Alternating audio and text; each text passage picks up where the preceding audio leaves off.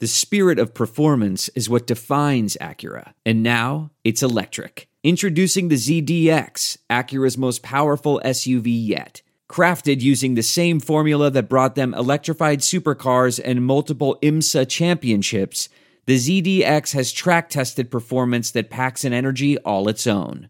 Unlock the energy and order yours at Acura.com.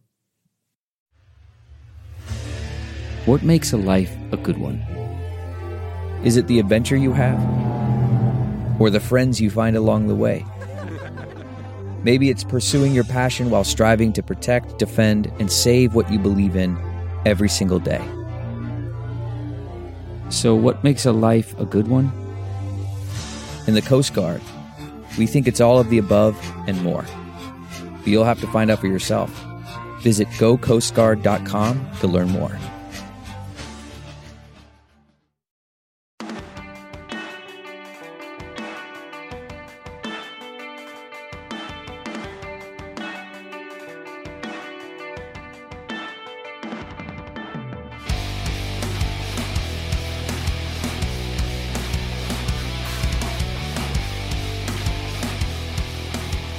What is up, everybody? Welcome back to another episode of the Bootleg Football Podcast. I am your host, Brett Coleman, here with my wonderful co-host, EJ Snyder.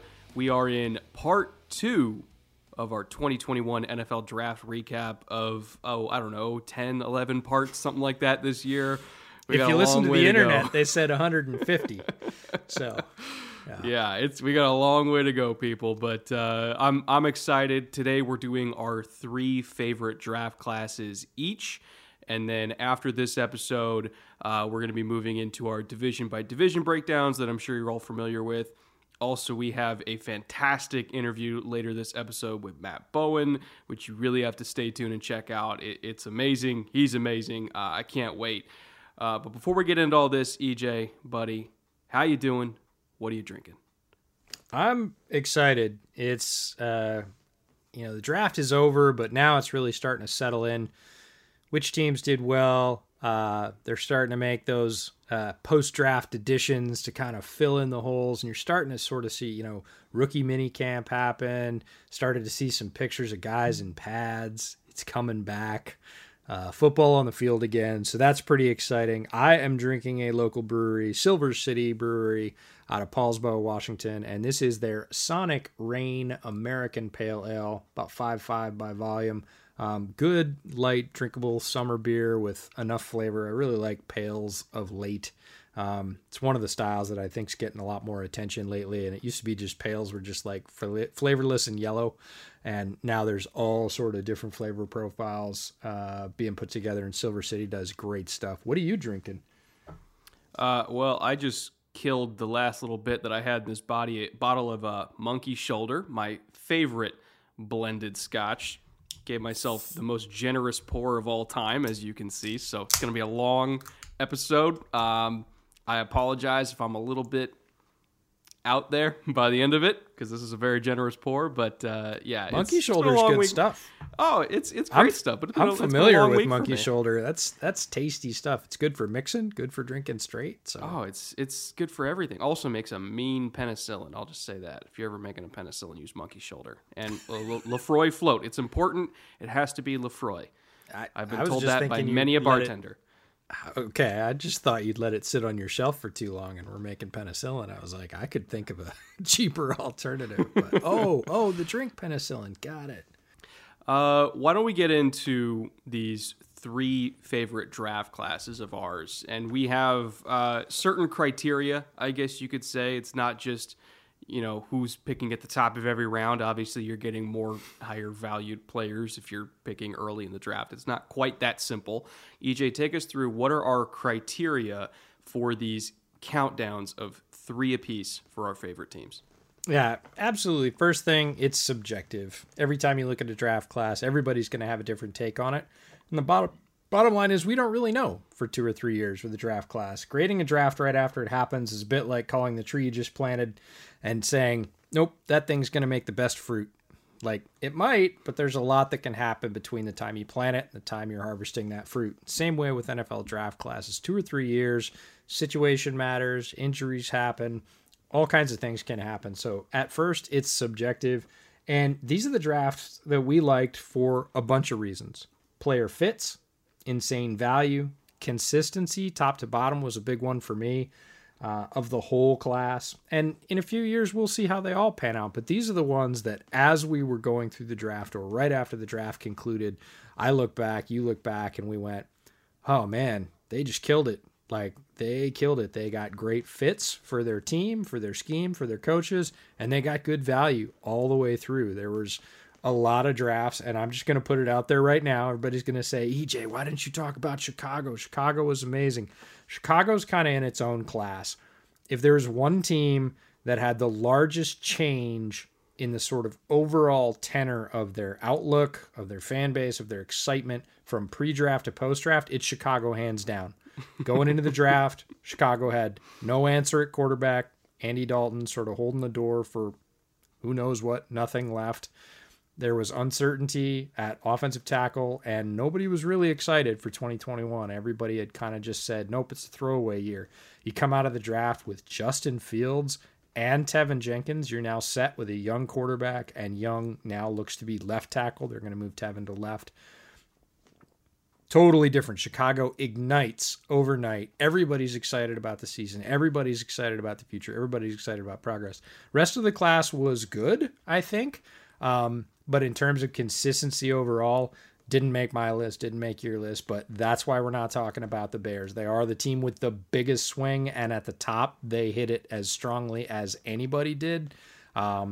But we'll get into some of the reasons we liked other classes a little bit better, but we didn't want Bears fans have been hitting me pretty hard on social media. Why don't you talk more about the Bears draft? Look, they got Justin. If Justin works out, it's the best draft ever, period. End of story. You know, what's interesting is the number 3 team on my list, there was kind of opposite emotional swings, because with the Bears fan base, it was a swing from unbelievable depression to unbelievable happiness. And then with Denver, who's actually my number 3 team, I know even a lot of Broncos fans would disagree with me liking their draft this much because they passed on Justin Fields. There was the opposite swing of, oh my God, we're getting Justin Fields. You know, we don't have to deal with this whole Teddy Bridgewater versus Drew Lock thing. And then they passed on him. And there's a lot of Broncos fans that are still really pissed about that. But overall, I want to sell this Broncos class, because when you just look at the football players they took, the scheme fits, the talent values. You got Pat Surtain at 9 overall, who's a great corner. You got Javonte Williams in round 2 at pick 35 overall. Quinn Miners in round 3 at pick 98. Baron Browning comes off the board a little bit later in round 3 at pick 105. Caden Stearns, safety out of Texas in round 5. Jamar Johnson, a safety that you and I both really like a lot. Also in round 5, they were just loading up on safeties. They got Seth Williams from Auburn, who's kind of a jump ball specialist, who weirdly has a lot of highlights where jump balls get knocked away from him on SEC corner tape, but that's neither here nor there.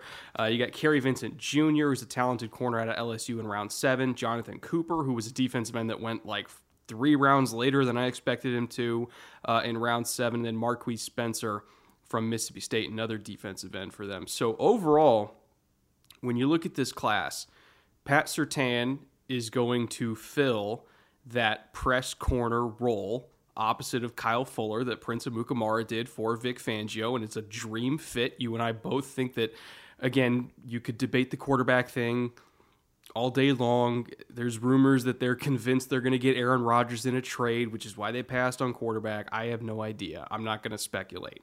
But just looking at Patrick Surtain's fit in that defense, the talent for the value, I think they knocked it out of the park. That was one of the safest picks they could have made, and they made it. Javonte Williams, again, I know it's a crowded backfield, but he's immediately... You could argue young Melvin Gordon versus Javonte Williams. But Melvin Gordon, at this point in his career, I don't think it's close. I think Javonte Williams is going to be the best running back in that backfield, and a hammer for them. Quinn Miners, an awesome interior lineman that could play guard or center for them. That's the thing, is they didn't even need him, but they took him because he was just the best player there. So he'll compete with, probably Cushenberry for center, maybe be a swing guard for them. Who knows? But either way, great value. Baron Browning, I actually think that he's not going to be Vic's new Roquan Smith. I think he's going to be Vic's new Leonard Floyd, which is a role that I actually like him a lot in. And I know they said we're going to start him inside, and if we need to move him outside, we'll move him outside. I think they're going to end up moving him outside, but I like him better there. And getting him in the 4th round, I think, is a good value for the athletic upside that he has in that role. A lot of people were saying he's going to be, like the next Navarro Bowman. Absolutely not. Athletically, sure. Instincts-wise and technique-wise, no. But you put him in a Leonard Floyd role outside where he's moving backwards as much as he's moving forwards, you can sell me on that. And then Stearns and Johnson backing up both of their safeties they have there. They're not going to start, but if you're 3rd and 4th safeties are Caden Stearns and Jabbar Johnson, you're sitting pretty. And then Jonathan Cooper is another one I want to highlight in round 7, who was one of my favorite kind of inside-out defensive ends where you could put him on the edge. He plays the run really hard. He's got better hips than you think. But he's also a very talented interior rusher as well, which you saw a lot at the Senior Bowl. Underrated power, underrated quickness. Should not have gone in the 7th round. But overall, again, if you just want to ignore the present quarterback situation, because Lord knows what's going to happen there, the football players that they took, they killed it. Yeah, 1 through 4, it's a very difficult draft to argue with outside of the quarterback issue. If you just take it with who they chose and not, who they could have chosen, it should have been quarterback. Because again, we don't know who the opening day starter is going to be. Not speculating is probably a wise choice there. But if you just look at Surtain, Williams, Miners, and Browning, and the other stuff, look, those are lottery tickets, good lottery tickets. I think they took nice swings. I especially like Cooper as a value. But just the strength of that class in the top 4 is as strong as any class in the league outside of speculation about quarterback. And I have to thank the Broncos, because if they hadn't taken Pat Surtain, no way Justin Fields ends up in Chicago. Yeah. No way, because everybody had Surtain penciled in at number 10, and the first domino was, honestly, I'd say J.C. Horn with the Panthers.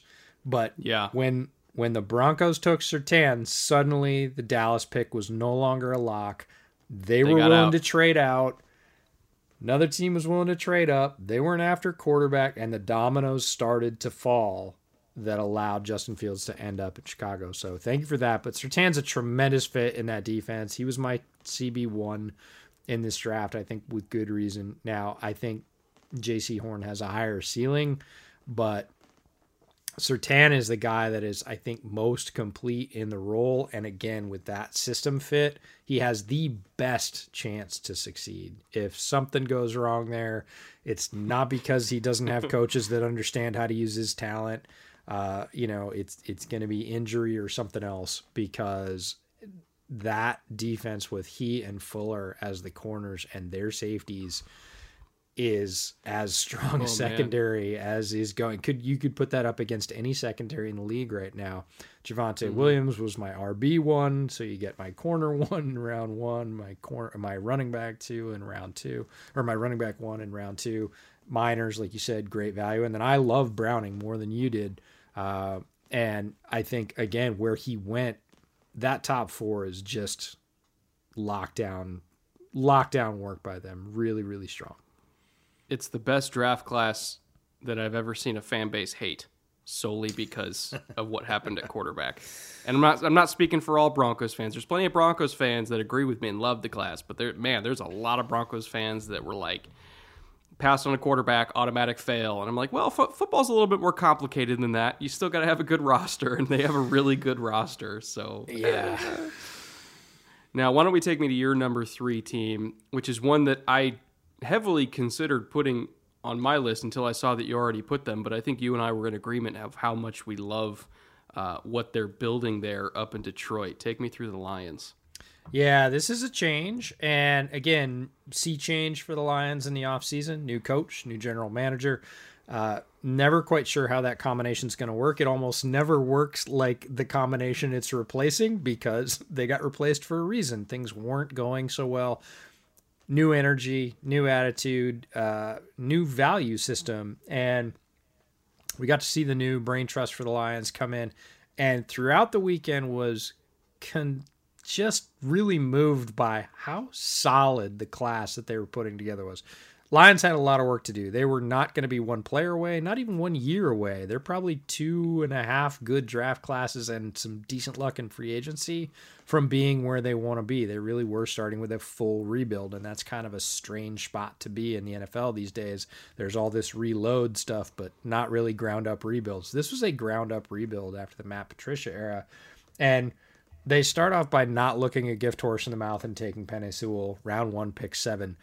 The line that the Lions are putting together, 4 of their 5 starters are under 24 and locked in for the next 4 years. They have, and they just locked up Frank Ragnow long term as well. So they have a wall. They have built a wall in front of whoever's going to play quarterback. That's Jared Goff for right now. If they go out and get a quarterback next year, he's going to have all the protection in the world, and that's a great way to start. They'll build weapons around. But they really started with Sewell, not trying to do something cute, saying, hey, this is a player we need. We need players everywhere. It's kind of an advantage of a rebuild. There's not too many positions where you're like, no, we're set. We'll go for value somewhere else. It's like, this is the best player on the board. We need him. We're taking him. So Penei Sewell has been talked about at length. Probably don't need to go into who he is as a player. And then in round 2, pick 41, they get Levi Onwuzurike out of Washington, defensive tackle, penetrator, guy we like, who I think can probably play at a higher level in their scheme because he's going to see less straight 3-man rushes. For once. Yeah. Yes. So we saw him at the Senior Bowl. He performed really well against top talent, another guy that had opted out.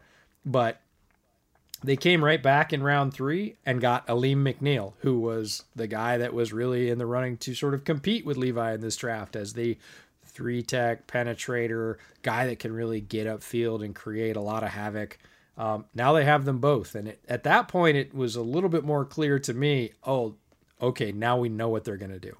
They're probably going to play those guys side by side. They're looking at a penetrating, one-gap, upfield penetrating defensive line. This is what they're going to build up front. They already have built their offensive line. They're building from the inside out. This is a fairly classic NFL model. And I started to say, okay, all right, they're just sticking and staying, right? They're taking value as it comes down their board, and they're building from the inside out. They follow that up in round 3 with a big corner out of Syracuse, Melifonwu. Not many guys at his size move like he does, and we kind of liked their corner talent before.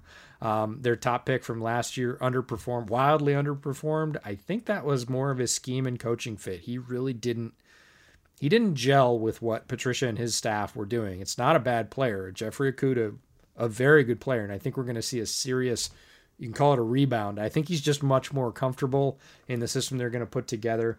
You add Melifonwu, some of their other defensive assets in that secondary. You put more defensive line assets in front of it, which they did in the 2 rounds before that.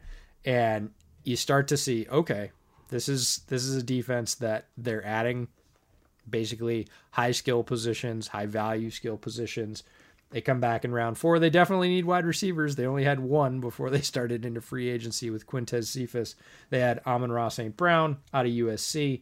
I think he adds a slot element for them. He can play outside, but they have players that are going to play outside there. He's at worst their wide receiver 4. You and I both think he's probably going to end up as wide receiver 3 because he plays inside a little bit more than the guys they have. I think he's going to see a lot of opportunities, and we've seen, to your point, Jared Goff be very comfortable with slot receivers coming from LA. He used all 4 of his wide receivers. He would rotate throughout the weeks of the season. Different guys would be highlighted in the game plan. He has no problem distributing the ball, so that speaks pretty well for St. Brown. Then they come back and get one of the sneakiest picks of the whole draft. Derek Barnes, linebacker out of Purdue. Guy I loved. As soon as I saw his Senior Bowl tape, I watched him before the Senior Bowl, but his performance at the Senior Bowl, he had some really good coverage reps. He's got great physical dimensions. And typically saw him ranked in the 200s, which I thought was way too low. I thought, 150 is probably about where I'd value him. Yeah, that's really low. But all boards, almost across the board, even at the end of the process, he'd only snuck up to maybe 180, 185 on some boards. Still terribly undervalued for a really versatile player. Lions pick him up, say we're going to put him in the middle. They say he's our Mike.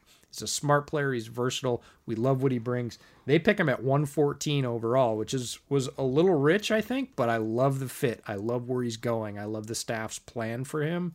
So all those things sort of make that a really solid choice, even if it seemed a little bit early to fans. And then they come back in round 7 to pick 257 and get Jamar Jefferson. And I love him, running back out of Oregon State.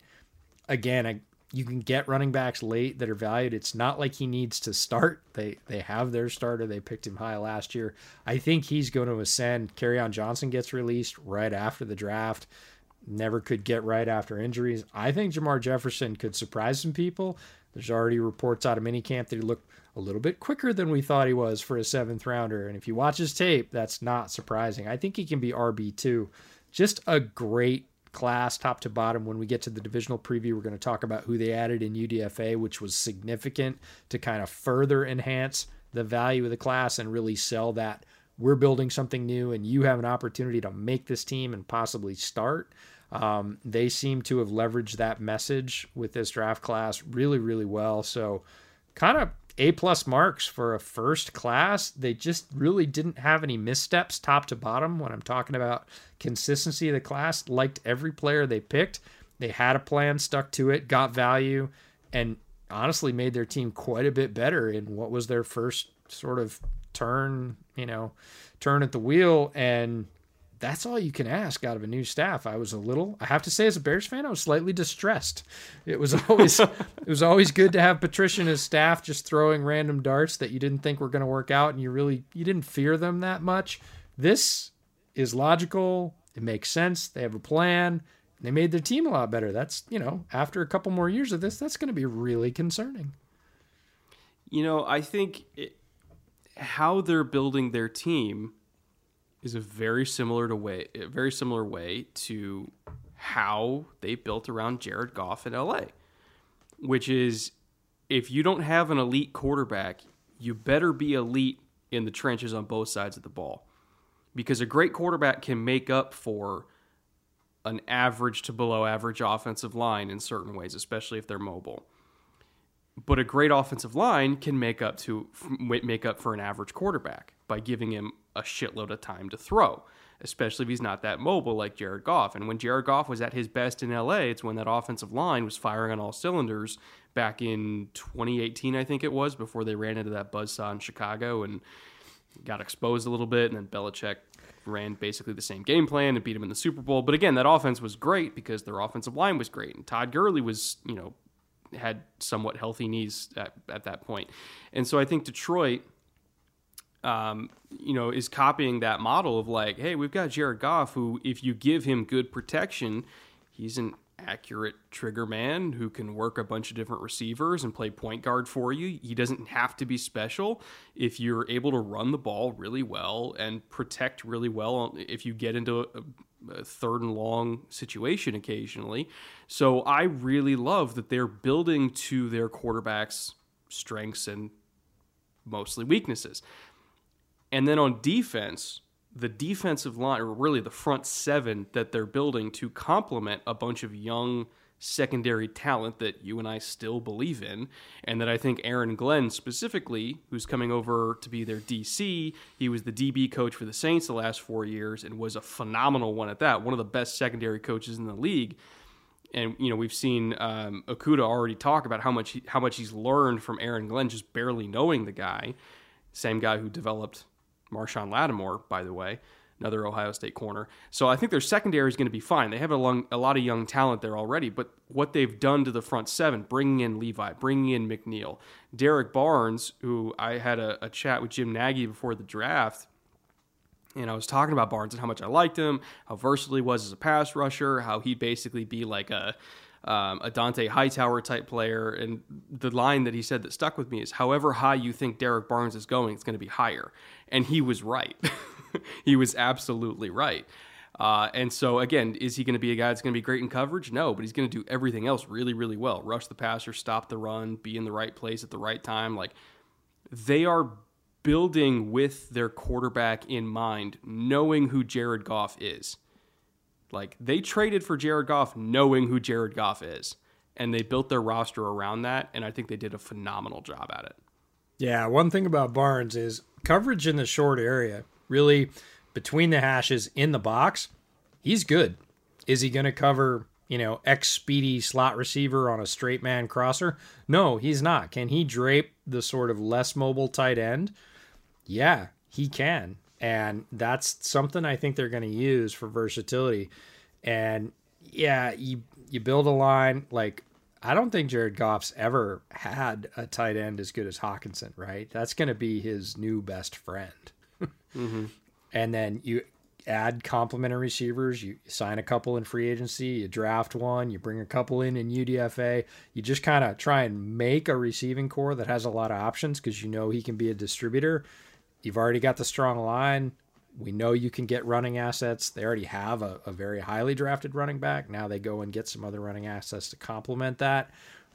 They're building a functional system that doesn't depend on Jared Goff playing hero ball, which is a really smart approach. Yeah. I would say it's a similar type of deal for my number 2 team, the New York Jets, where they're not really putting a whole lot on Zach Wilson early, which I think is great for Wilson's development.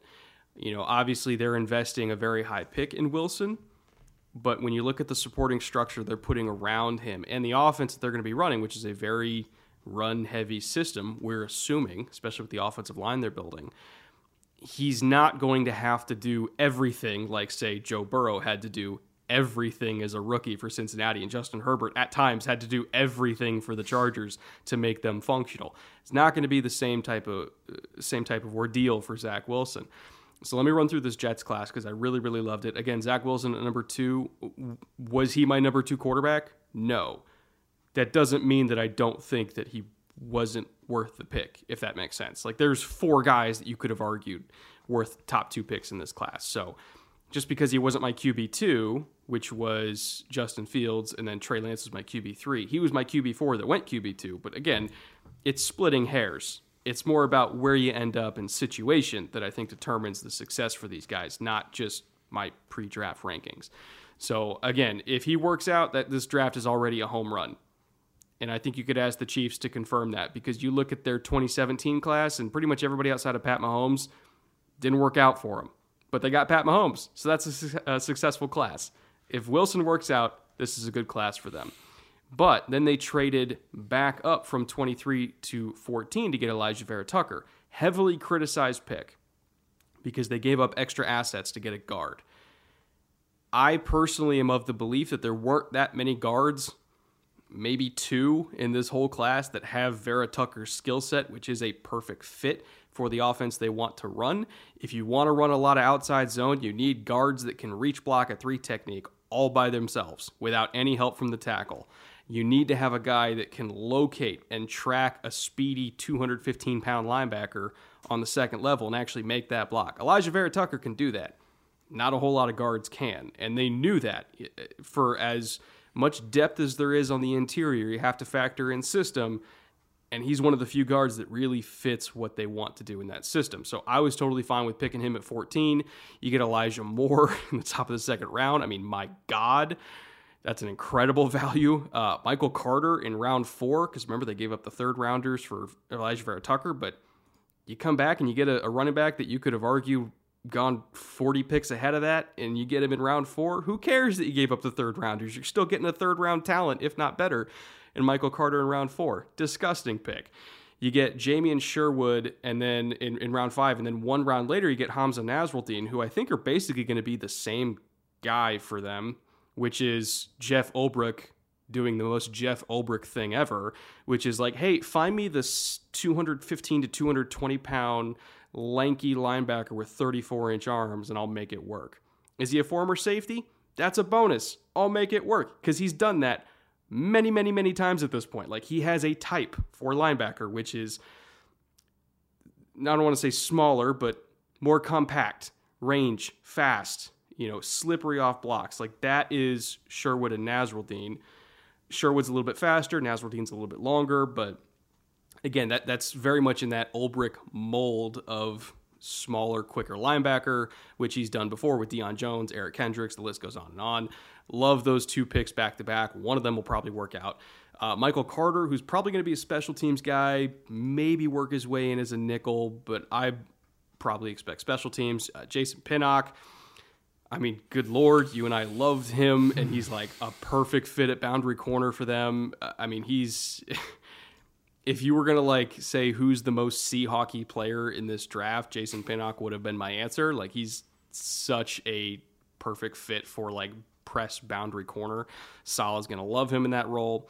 And then you got Brandon Nichols, who's, again, he's probably going to special teamer. And then John Marshall, twitched up athlete. Him going that late in round 6 for his athleticism, like, I understand he's raw as all get out, but an athlete like him with an RAS of like 9.8 or something like that going in the 6th round is pretty nuts. So overall, again, you could have just stopped at Zach Wilson, and I thought this class would have been good, but you throw in the best guard in the class, a top 4 to 5 receiver, a absolutely dynamic running back, the DBs they got, the linebackers they got. The Jets murdered this draft, and I think even if they have a 30% hit rate, it's a transformational class for them. Yeah, it sets them up for success. Again, a new staff, a lot like the Lions, different mentality. And you talked about fit, right? Fit and scheme. And would I be anywhere near as excited if Sherwood had gone most other places in this draft? Nah. He goes with Ulbrich, and you know that they're going to slide him forward and let him do what he does, which is sort of range in that forward short cone in the box and knock the snot out of people. Like, yeah, I'm pretty excited about that, actually. Hamsa's, again, a clone of that. Elijah Moore was one of my favorites from early on. I turned you on to him, like, after probably my second piece of tape. I was like, this guy's going to be in my top 5 receivers. No doubt. I hadn't even got to receivers yet, and you like sent me a text at like 11:30 at night. It just said Elijah Moore, and I was like, "What?" And you're like, "I love Elijah Moore." No, that's it. I'm driving the bus, hop on. Like, I was early in my receiver work, and I was like, it doesn't matter how many more I do, I'm not going to see more guys like this, right? Like, he just has all those things. Talked at length about Moore. We don't need to go into that again, but you pair him with one of the other guys that we really liked that we got to see at the Senior Bowl last year in Mims. Now you got Mims and Moore.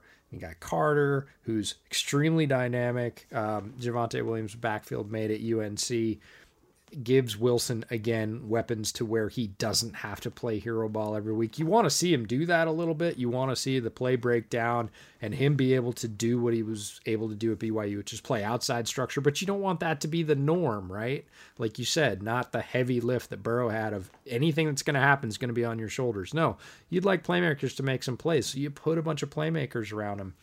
Pinnock is a crazy value. I think about Pinnock developing, and he does need to develop, but he just has so many gifts that you get like him and Bryce Hall eventually as the boundary corners there. It's like, yeah, I'm all right with that. Yeah, and Marcus May, they're negotiating with him at safety right now to see if they can get him long term. They have your other favorite safety out of Cal. All of a sudden, that secondary with Salah in charge of it starts to look like very powerful in that division and not anywhere near a knockoff or a knockover. The offensive line is solid and getting better. I know a lot of people went after the Vera Tucker pick, but we had Brandon Thorne on as our first pre-draft guest, and he loved AVT. Like, he was like, he's either for me, he's a guard first because that's where his best skill set is, and he will crush as a guard. Like, if you put him as a guard, he's not going to be good. He's going to crush. And it was okay.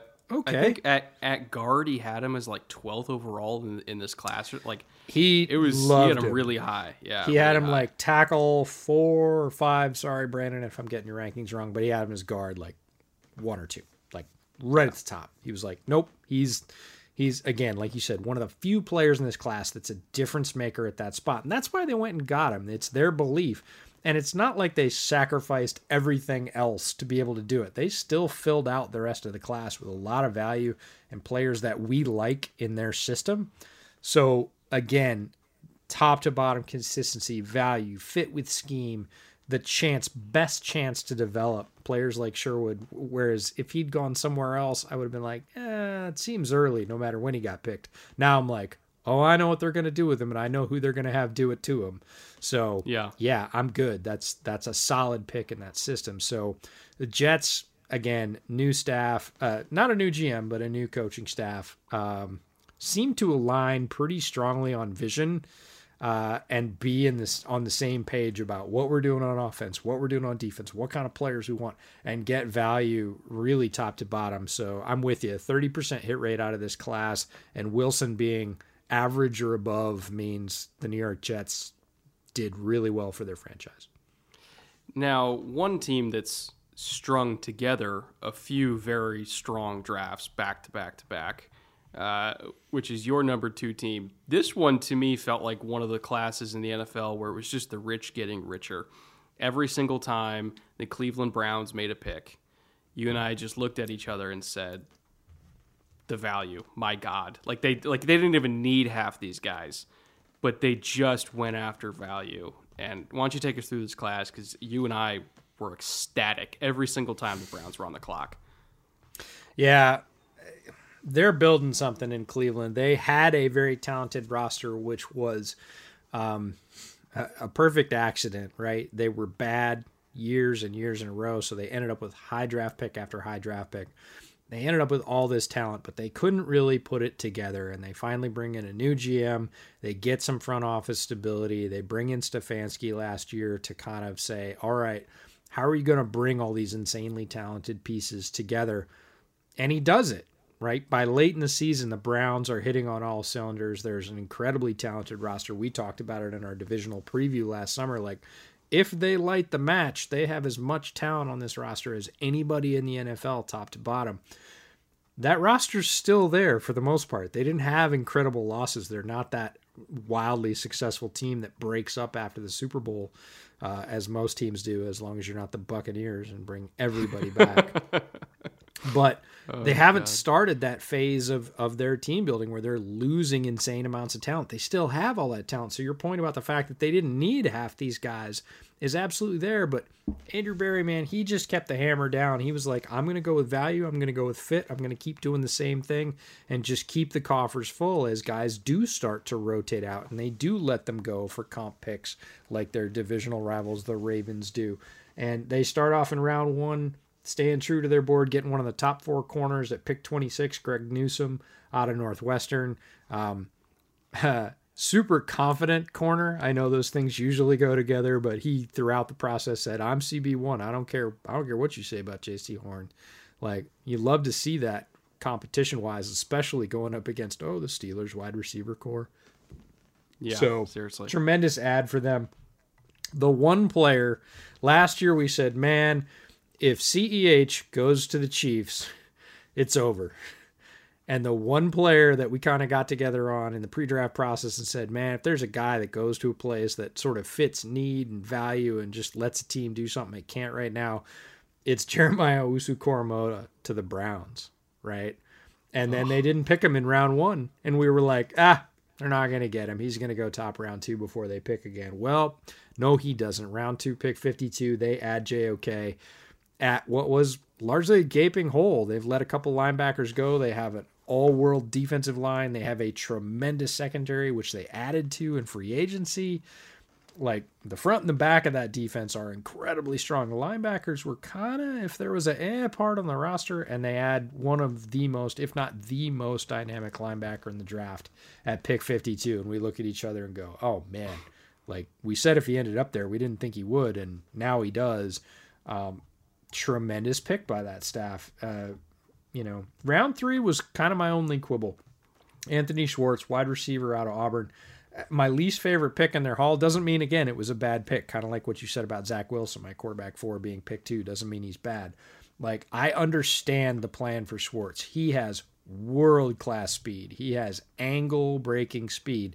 And he's not just a track star. Like, he understands how to translate that to the football field, and he can go the distance. He is a guy that's going to absolutely stretch defenses that they're going to be able to use in creative ways. Stefanski showed no aversion to being creative, pulling out the trickeration, right? And Anthony Schwartz has a role in that for them that's going to be pretty threatening, because if you miss, he's gone. He has that kind of speed.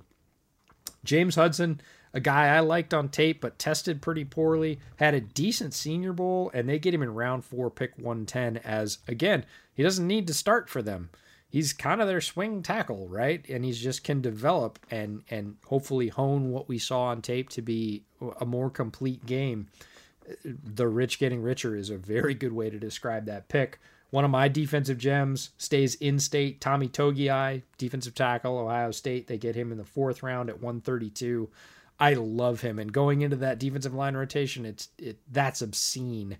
Much later than I thought he would go to. I thought he was early round 3, maybe late 3 at most. There was a whisper right before the draft started that the medical information in general for the whole class to the league for follow-ups had come out late. Like, some teams were getting it literally 6 or 7 days before the draft. And there was a whisper, I think it might have been Daniel Jeremiah, that said defensive tackle got hit extremely hard. Like, watch for the effects on defensive tackle, right? And we ended up seeing Marvin Wilson from Florida State go undrafted. That was a shocker after his 2019 tape. Guys like Togiai sliding down the board a full round later than we thought they would. And I wonder if that didn't have something to do with it. But Togiai on that defensive line is just another versatile, penetrating, hard playing, down eating guy that can make plays. And then one of my favorite picks, round 5, 135, I described Tony Fields out of West Virginia as the poor man's JOK in this draft. Like I said, if you miss on JOK, go get Tony Fields. You're going to get 80-85% of his game. I described him as a Wolverine because he's ferocious and annoying. And they add him. They got JOK, and then they add Tony Fields. So they got JOK and his, either eventual running mate or his automatic backup. Either way, they're just stacking talent after talent. They get Richard LeCounte, a guy that was injured, played great on SEC tape, tested terribly, but it was because he was in a motorcycle accident. He was injured. He wasn't fully recovered. Andrew Berry goes, I'll take the wild card. 5th round, 169 overall. That guy had great tape and was in the right place a lot of times against SEC offenses. Made a lot of plays. You want to know a note? Take it. I can't remember if you were in the draft stream at this time. But on LeCounte, because whatever episode it was before the draft, you and I both said there's no way, there's no universe in which Richard LeCounte runs 4.8. It's not possible. He doesn't run 4.8. Not on film. With all the plays he made in the SEC, zero chance he runs 4.8. Everybody that I know loved him. And so I was on my little phone, texting my buddy, and they threw out the 40s for a lot of guys. Sure. And they were instead going off GPS data. And they have statistical models with the Browns because they're very analytic focused, and they take advantage of current technology because they're a smart organization now. And they have models that projects acceleration rate, long speed, and everything like that to basically just figure out what a healthy 40 would be. And he was timing, quote unquote, timing in the low 4.5s, which sounds a lot more accurate when you just watch him on tape where it's like, that dude can move. He's running down sweeps to, Devontae Smith, who is also very, very fast, with no problem. He's making plays from opposite numbers all the way to the other numbers as a single high safety. He's got range. Nobody runs 4.8 that has that kind of range. And so they looked at their GPS data and said, he's more like 4.52, somewhere around there. And I was like, all right, I believe that. And for him, who's going to fully recover from that motorcycle accident eventually, credit to him for still testing at the pro day despite not even being close to 100% and knowing that it might tank his draft stock, which it did. So credit for LeCounte being still competitive, but also credit to the Browns for knowing that those numbers were bullshit and just drafting a really good football player based off GPS data. This is a new era of scouting. In a lot of years, he would have gone undrafted because we didn't have GPS data. Now we do. And it gave the Browns a very good football player. Absolutely. This is a guy that, even if you told me he ran 4.6, I'd be like, I don't care. Look at all the plays he made when he was healthy on tape. He's got good length. He's got great intuition, which makes up at least a tenth for safeties, like knowing where you need to go and getting the extra half step on a break because you understand the ball's going there a half second before most guys do. LeCount's got that. He's got great length. And again, he's a good athlete. He made a ton of plays in the SEC, which is loaded with athletes. All the top playmakers that we're talking about that got drafted up high. SEC guys, right? LeCount made plays in that league over and over again. Not once. Like, he was a playmaker in that defense. So a crazy steal by Cleveland that late. And then they go get another guy that tested really poorly but had a great Senior Bowl in Demetric Felton. I just put offensive weapon out of UCLA because they ran him as a running back. He played more wide receiver at the Senior Bowl. Doesn't really matter where you line him up, but he is one of those guys that can win off the line as a wide receiver with just releases and quickness. Nobody could keep with him the whole week in Mobile. And they get him in round 6 to 11 because he is undersized and he tested incredibly poorly. But again, if you look at the tape, you look at him play against competition, he is a very difficult player to get a handle on. You want some fun, go watch his game against Washington State. Like, oh my God, they had no answers for him, none. He just did whatever he wanted on the football field against them. And I can't wait to see Stefanski use that as just like the 8th wild card in his back pocket on that offense and be like, hey, Dimitri, come here. I got one for you.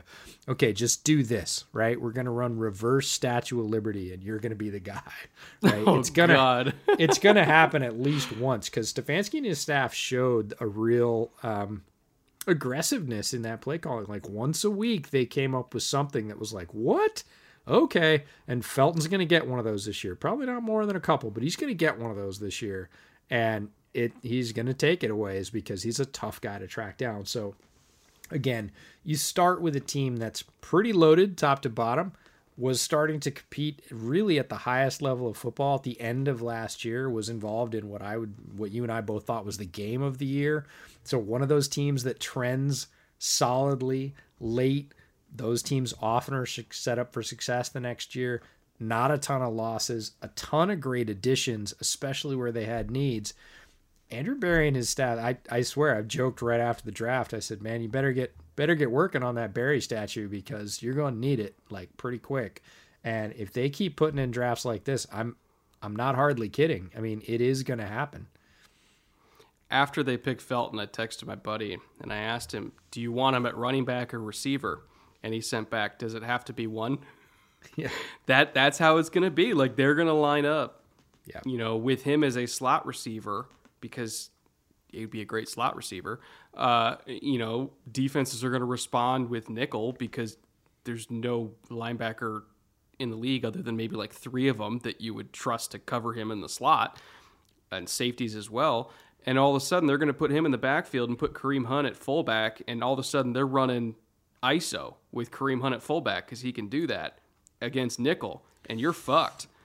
Like they're gonna mess with people with Felton because he can do either or. Again, this whole class, like every single time they made a pick, we knew exactly why they did it. There was not a single head scratcher for me out of the entire class. There's a clear identity with this team. And everything that Cleveland already did well got better, and everything that they didn't do well also got better. Like this was a home run class from start to finish.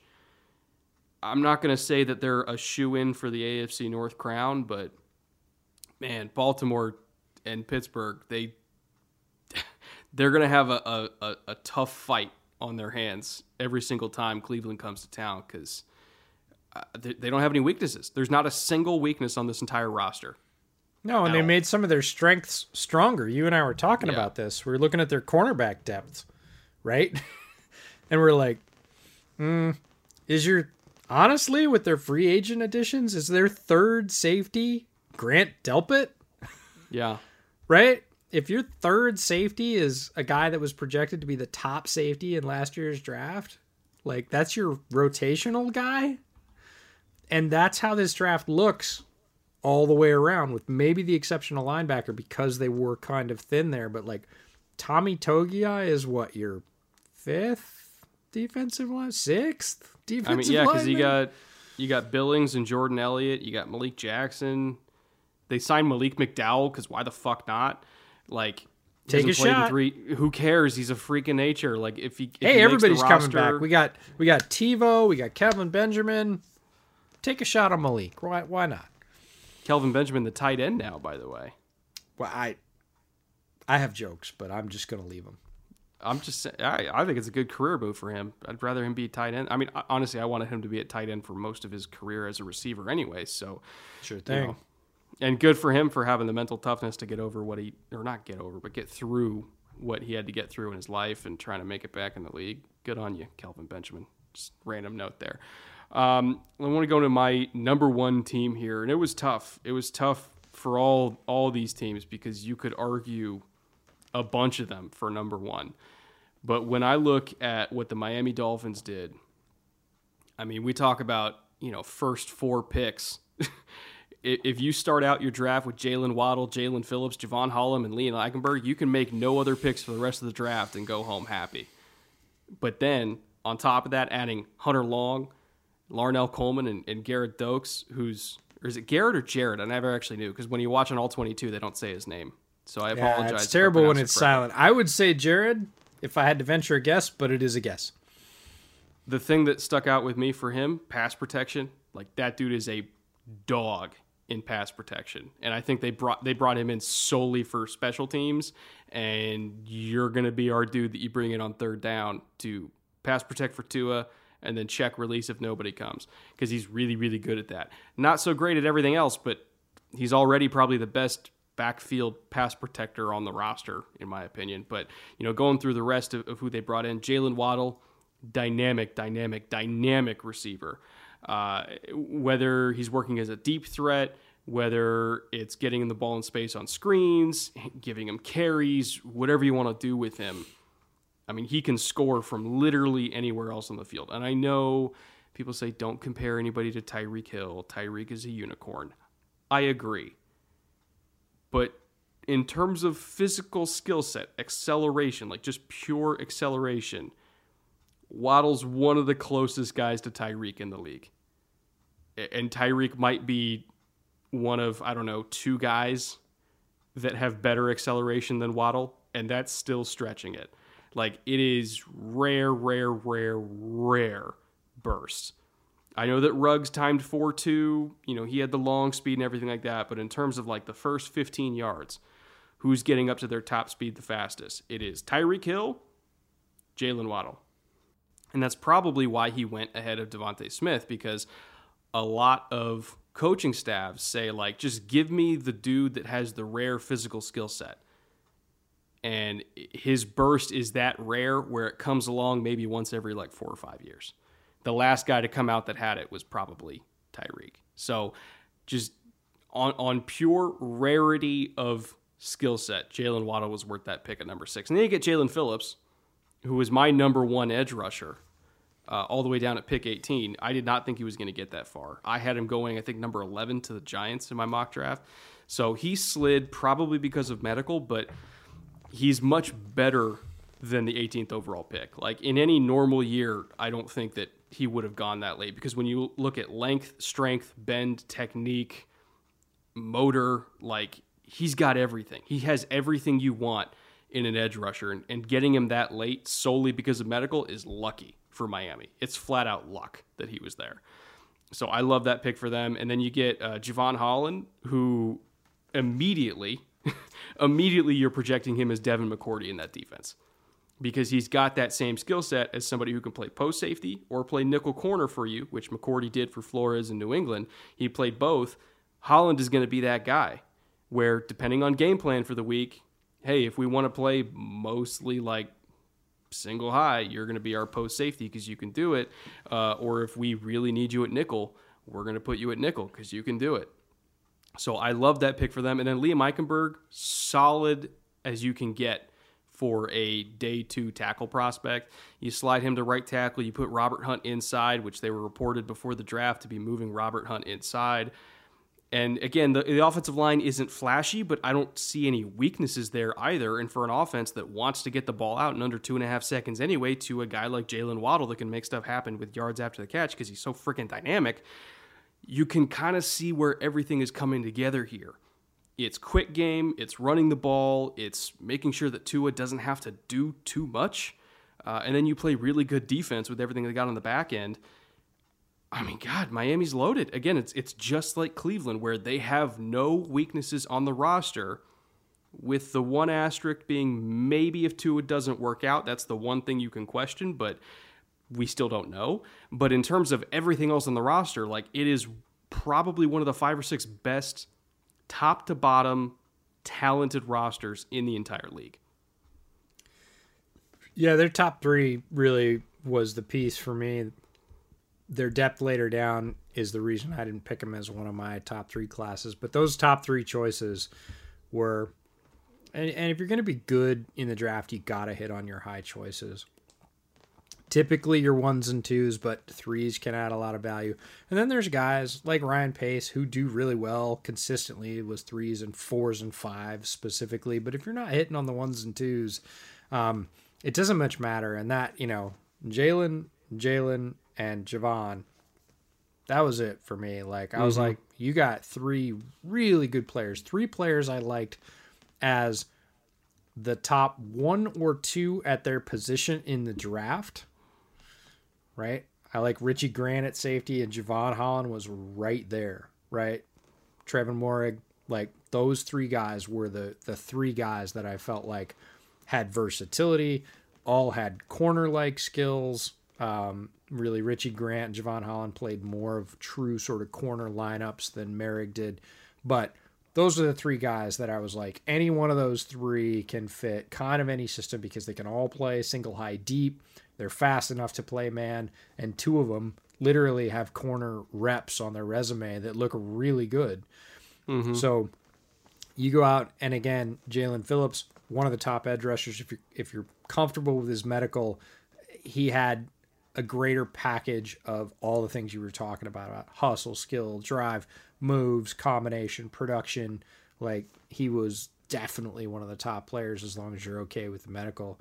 And then Waddle, everything you said about him as a wide receiver and a crazy dynamic special teams threat. Like, a guy that can absolutely split one off. You don't have to miss by much, and he is going to make you pay, and you're not going to catch him because of that speed. So just those top 3. Eichenberg, not really sure about their plan. I'm with you. He's not flashy. You and I watched him about a week before the draft. We watched the whole Notre Dame offensive line because there were so many guys that were getting drafted off that line again, and just kind of picked and choose our sort of favorite plays. And Eichenberg's one of those guys that he feels better at guard to me. Sure, you can play him at tackle. I'm with you that right is probably better than left because that little bit of lack in length sort of stuck with me. But again, is he a bad player as your 4th pick? He's not. Can he contribute and play in a couple of spots or 3 spots on the offensive line if you need him to? He can. Is that a bad thing? No, you've loaded the roster to the point where you don't necessarily need him. But, the top strength of that draft is just primo. Like, you got great value. You added to positions of strength in case of the defensive line. They had a very good defensive line rotation last year. They needed more weapons. They went after that with Waddle up high. Obviously, he's already familiar with Tua, so you should have a quicker sort of speed to proficiency there with him getting up to speed in that offense. And then Holland gives them a dynamic threat deep in the third of the field that they could use. That team was in good straits before and just got stronger. I'm looking right now, and I don't think that they traded down at all, or at least in like the first 4 or 5 picks, which is kind of opposite of your number 1 team, which constantly traded down with the Carolina Panthers. The Dolphins kind of took the opposite approach and did a whole stick and pick thing. But Carolina, I mean, God, they every single pick they had seemed like it was for sale. Yeah, no, there was a lot of speculation to your point about Miami, and Miami's going to be the big mover, and Miami's has all this capital. They can move up, they can move down, they can, and to your point, they were pretty static. They stayed, said, we see value, we're picking it. The Panthers, on the other hand, didn't. And this is Scott Fitterer, the GM of the Panthers, and I was fascinated. This was a pattern that developed throughout the draft. Now the Panthers traded 5 times. That's a franchise record for them. It beat the record of 4, which was their previous record. And the whole concept is brought not actually by their GM, but by their owner. So they have a new owner who made a ton of money in business and is applying that filter of continuous improvement to all areas, and said, so what's your plan? What's your lens? How do you view this thing? What's your strategy for how you're going to use these assets that the NFL gives us every year in draft picks? And how can we maximize them? And they were like, well, now we need to take a sort of top-down look at our draft strategy. And this is a strategy that I am personally attached to because I believe in it. Like, I personally believe in my core that the draft is an uncertain exercise. You can reduce a bunch of the uncertainty, but you can't reduce all of it. There is no way to do that. And that means you just need more swings. More swings is better anytime you can get them. And there's a value balance, right? You don't trade a first-round pick and turn it into 5,000 seventh-round picks and say, I got the same value, right? You have to weigh each one. But every time, what the Panthers did throughout the weekend is weigh their board versus the value of trading down. Their bias was trade down. If there's another guy of equal or very close value, I'll take the picks. They did it 5 times. So they started out with 8, 39, 73, 113, 191, 193, and 222. So that's 7 picks. They ended up with 12 total picks, including a 4th rounder that they picked up next year, which is 1 in the 1st, 1 in the 2nd, 2 in the 3rd, 2 in the 4th, 1 this year, 1 next year, 2 in the 5th, 3 in the 6th, and 1 in the 7th. 12 overall picks, so more swings. And they used it with their board, which was my favorite. And this is a strategy I've employed in mock drafts for years. So to actually watch it play out in real life for all the marbles, I was transfixed. After day 2, when really they hung up the "we're open for business" sign, I was fascinated. Every time the Panthers got near to the clock, I was like, what are they going to do? Are they going to do it again? Are they really going to follow the model? And when you look at the value they got back, it's pretty much equal, if not more so, than what they paid for Sam Darnold. Like, they got Darnold for free, technically. Like, again, it's a little bit of a stretch, but when we listen to the laws of algebra... Yeah, seriously, you're not kidding. And this is the thing that I've been telling people for years, and it goes against conventional wisdom of, if you're not 100% certain, and so many GMs are, this is my guy, we can't move, there's a shelf after this, we'll lose him. That's the preeminent wisdom. And it's kind of like going for it on 4th down, right? Not punting when you're on the 50-yard line. Like, it's 4th and 2. Like, your outcome's better if you just go for it, right? That was impossible 10 years ago. And the draft is the same way. You're going to see more people follow this model. Now, it has to be successful, but they're going to look and say, damn, they got Darnold for free, right? And they got all these other players. And was it that much worse than if they'd picked at their spot? And the answer is no, it's better. No. Mm-hmm. Because, they just got more chances. And again, you apply a 30% hit rate to 12 picks versus 7 picks, and you get another player or 2, right? That's a big deal in the NFL. So anyways, the Panthers, fascinating throughout from the get-go. Now, they stuck at 8. They picked J.C. Horn, and again, that was the first sort of like, whoa, pick. Like, that wasn't chalk. A lot of people said they were going to go for a quarterback, whatever else. Like, they say J.C. Horn, number 1 defensive matchup weapon. He's going to allow us to do things in our division where we just lock him up on a guy. It doesn't matter whether it's a slot receiver, an outside receiver, a tight end, and say, that guy's gone from the game plan, and we can take our other defensive weapons, which we drafted all defense last year, and just move them around to compensate because we know J.C. is going to basically erase a guy. So they stick and pick at 8. After that, they hang up the "we're open" sign, and they trade back 5 times in their next, what would have been 7 picks. Round 2, they get one of my favorite players in the entire draft, Terrace Marshall Jr. out of LSU. I think he is legitimately a guy who could ascend to be a number 1 within 2 or 3 years. Mm-hmm. Tremendously valuable vertical skill set, but he's more than that. He's fast. He's got great hands. He's tall, got a great frame. Just a very complete wide receiver that I think was overshadowed by Jamar Chase pretty heavily, but was a good receiver. They get him at 59. That's a crazy value, and adds, again, when we're talking about Jared Goff in Detroit, right? Give Sam Darnold as many weapons as you can give him. Give him more weapons than he's ever had. Give him some decent protection, and if that falls apart, it's on Darnold, and we can go get a quarterback next year. To that point, round 3, pick 70, Brady Christensen, one of my favorite outside zone tackles in the entire draft. They pick him up to go probably opposite Taylor Moton, who's a very solid right tackle for them. Round 3, with one of those extra picks, Tommy Tremble, the TEH back out of Notre Dame, one of the best blocking players in the entire draft, no matter what the position. At any position, yeah. Yeah, just somebody said he'll melt your face mask. I think that might have been Greg Cassell, who said the guy will just melt your face mask. He's going to get up in your business and push you out of the way. That's his gig. But he's also tremendously athletic and was used, I would say, in a limited way in a receiving role there, but he's got more capacity than he showed at Notre Dame there. So a really interesting matchup weapon for the Panthers there. Round 4, pick 126. I don't know if you heard this. So Matt Rule's wife was lobbying for Chuba Hubbard as the pick. Really? Yep. Because Chuba tore them up when he was at Baylor?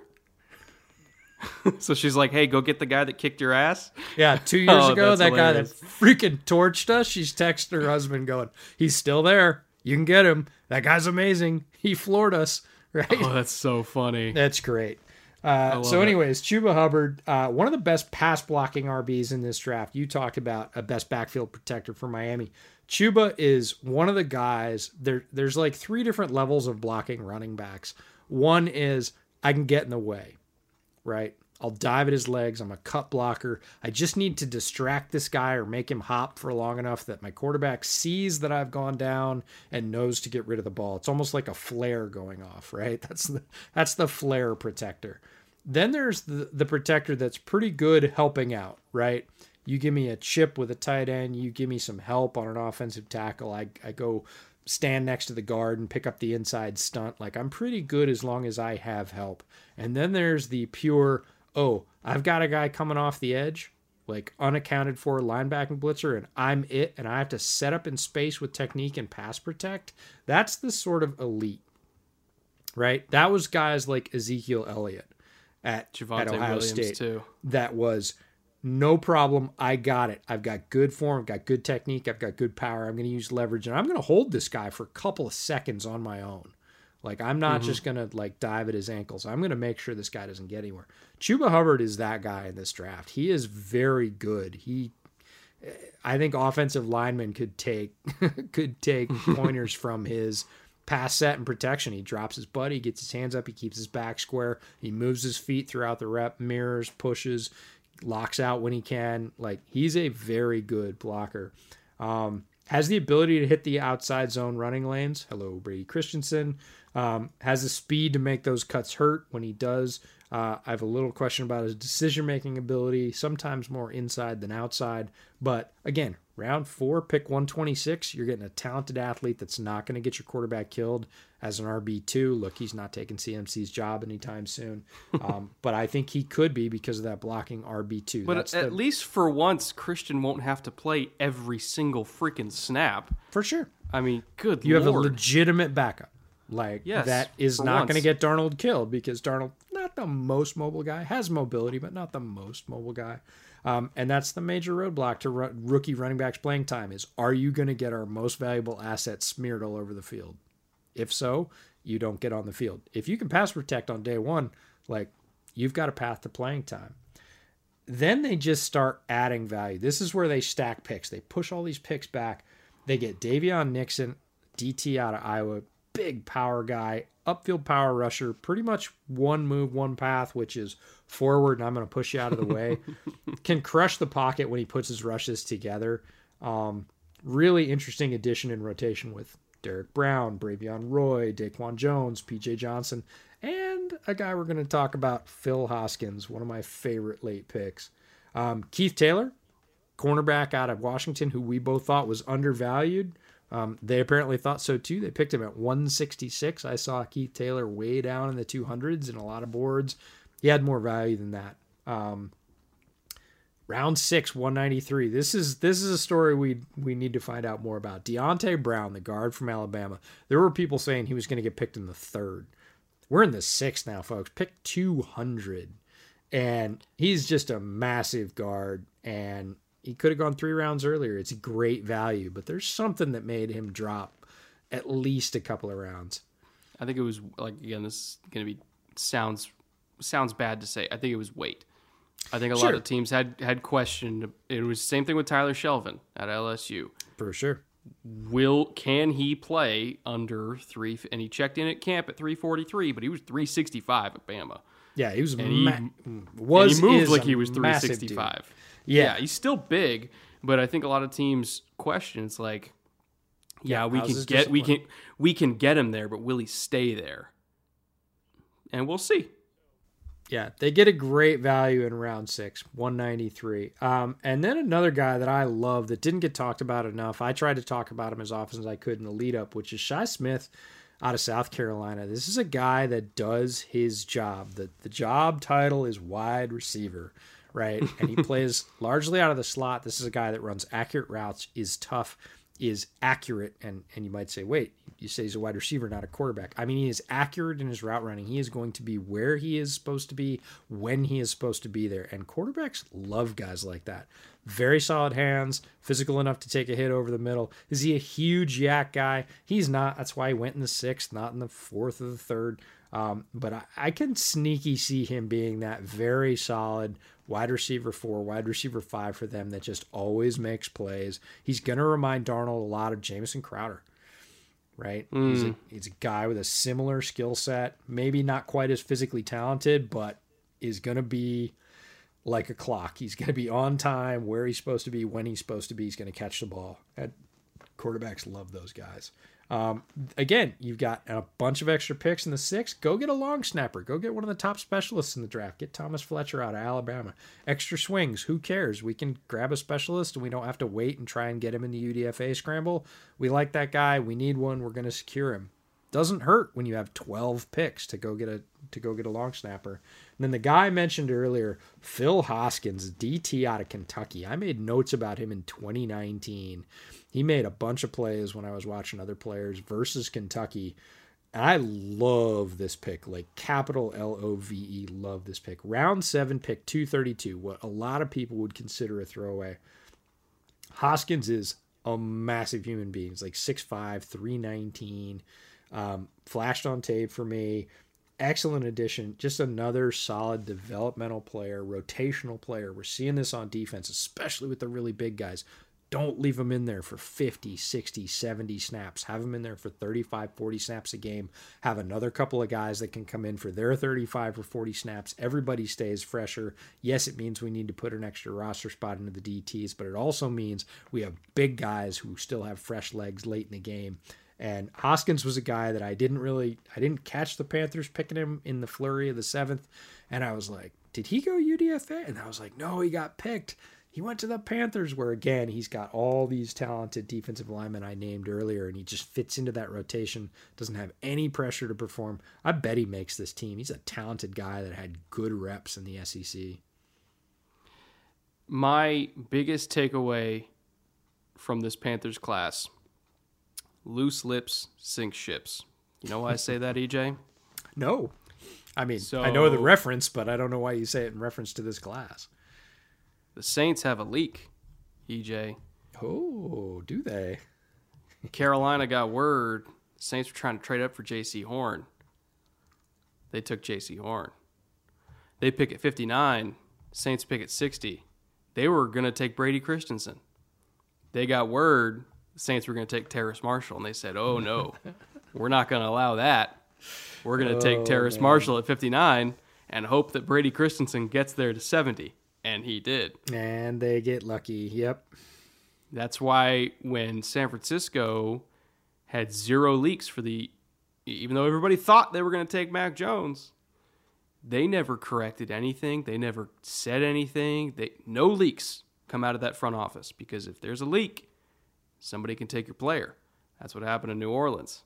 Now, I love Pete Werner as a linebacker, but they wanted Terrace Marshall. And now they're going to play against Terrace Marshall. And I would take Terrace Marshall over Pete Werner. No offense, Pete. Terrace Marshall is a dynamic guy. And if, again, Pete Werner might have a better career. You never know in the draft. He could be a solid 10-year guy.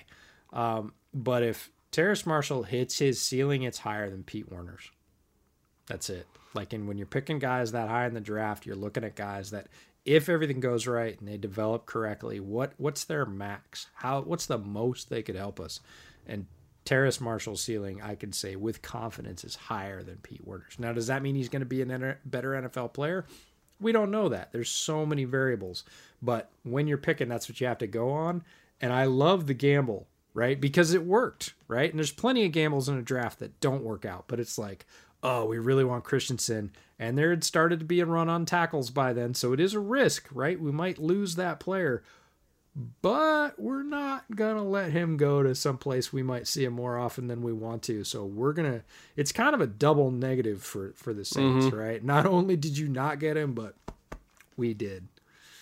And that's actually a pretty decent segue there. Look at us, EJ. We're almost professional at this. For our last segment before we get into Matt Bowen's interview, which is rookies that are worth drafting in fantasy football this year out of these teams that we just went over, specifically in best ball formats, which is a little bit different. Remember, you're not having to pick starters every single week, so you don't get screwed by injuries, you don't get screwed by, game script. It's just, if you're really good at drafting, whoever on your roster gets the most points from week to week, you're going to get credit for that. So it's a much more, I guess you could say, fair format for fantasy football, which is why it's becoming a lot more popular every single year, because it's a lot more fun to just be good at drafting and not get screwed over. And so we've been partnering with Underdog Fantasy basically this whole summer because they want to spread the gospel of best ball fantasy football, and EJ and I both love that format, so we are more than happy to do that with Underdog. Remember, if you use the link at the description below, use promo code Brett, that'll get you $25 in cash to use on the platform, which conveniently is the same amount for for an entry into their $3.5 million best ball tournament, $1 million to first prize. So keep that in mind when we're talking about these guys, because rookies might make or break a lot of those teams that could potentially win the $1 million. So pay attention here, because Terrace Marshall was EJ's first pick for this. And before EJ goes off, I want to bring one thing up here. And I'm sorry for the podcast listeners, but if you're watching on YouTube, this is going to be much better for you guys since there's a visual aid. Oh, no. You brought visual aids? I brought visual aids, EJ. Oh, this boy. is the 2019 LSU install under Joe Brady. This is Joe Brady's playbook from when he was, again, I'm sharing it on screen for people that are just listening in podcast format. This is Joe Brady's playbook from when he was Terrace Marshall's offensive coordinator at LSU in Joe Burrow's Heisman season. Joe Brady is now going to be his offensive coordinator again at Carolina. And this play right here was their go-to in high red zone and pretty much to 40 yards. Marshall played this spot right here, which is Z receiver. They would, anytime they were on a hash, they would pretty much dial this up. It looks very similar to like middle read from a Bruce Arians playbook because of this little middle read here. And so they run this on a hash. You go trips to the field. And this Z receiver here, which is Marshall's spot, he's the widest receiver to the trip side to the field. They call this the number one strong. This almost never gets thrown. It's a very, I don't want to say unreliable. It's a low percentage throw because it's a vertical route from the far hash, which in itself it's got to go a long way to get there. It's a low percentage ball. Unless you have a receiver like Terrace Marshall, who led all of college football in contested catch rate and turns a 50-50 from the far hash into an 80-20. Literally, I'm not kidding. It was over 80% contested catch rate. That's going to be his role. Anytime the Panthers get from like the 40-yard line into high red zone, they are calling this play. They are throwing it to Terrace Marshall, and he is going to score a shitload. I know he's a rookie. You have to get him on your best ball roster because every now and then he's going to pop off for 80 yards and 2 touchdowns just from this play, and that might win you $1 million. What say you, EJ? Well, first things first, I'm not shocked. If anybody else had pulled that out, I might have been a little bit surprised at least. That I've known you long enough that I'm like, no, I'm not surprised at all. Best ball is an amazing format. I don't know this about you, so I have to ask: are you a golfer? Have you ever golfed?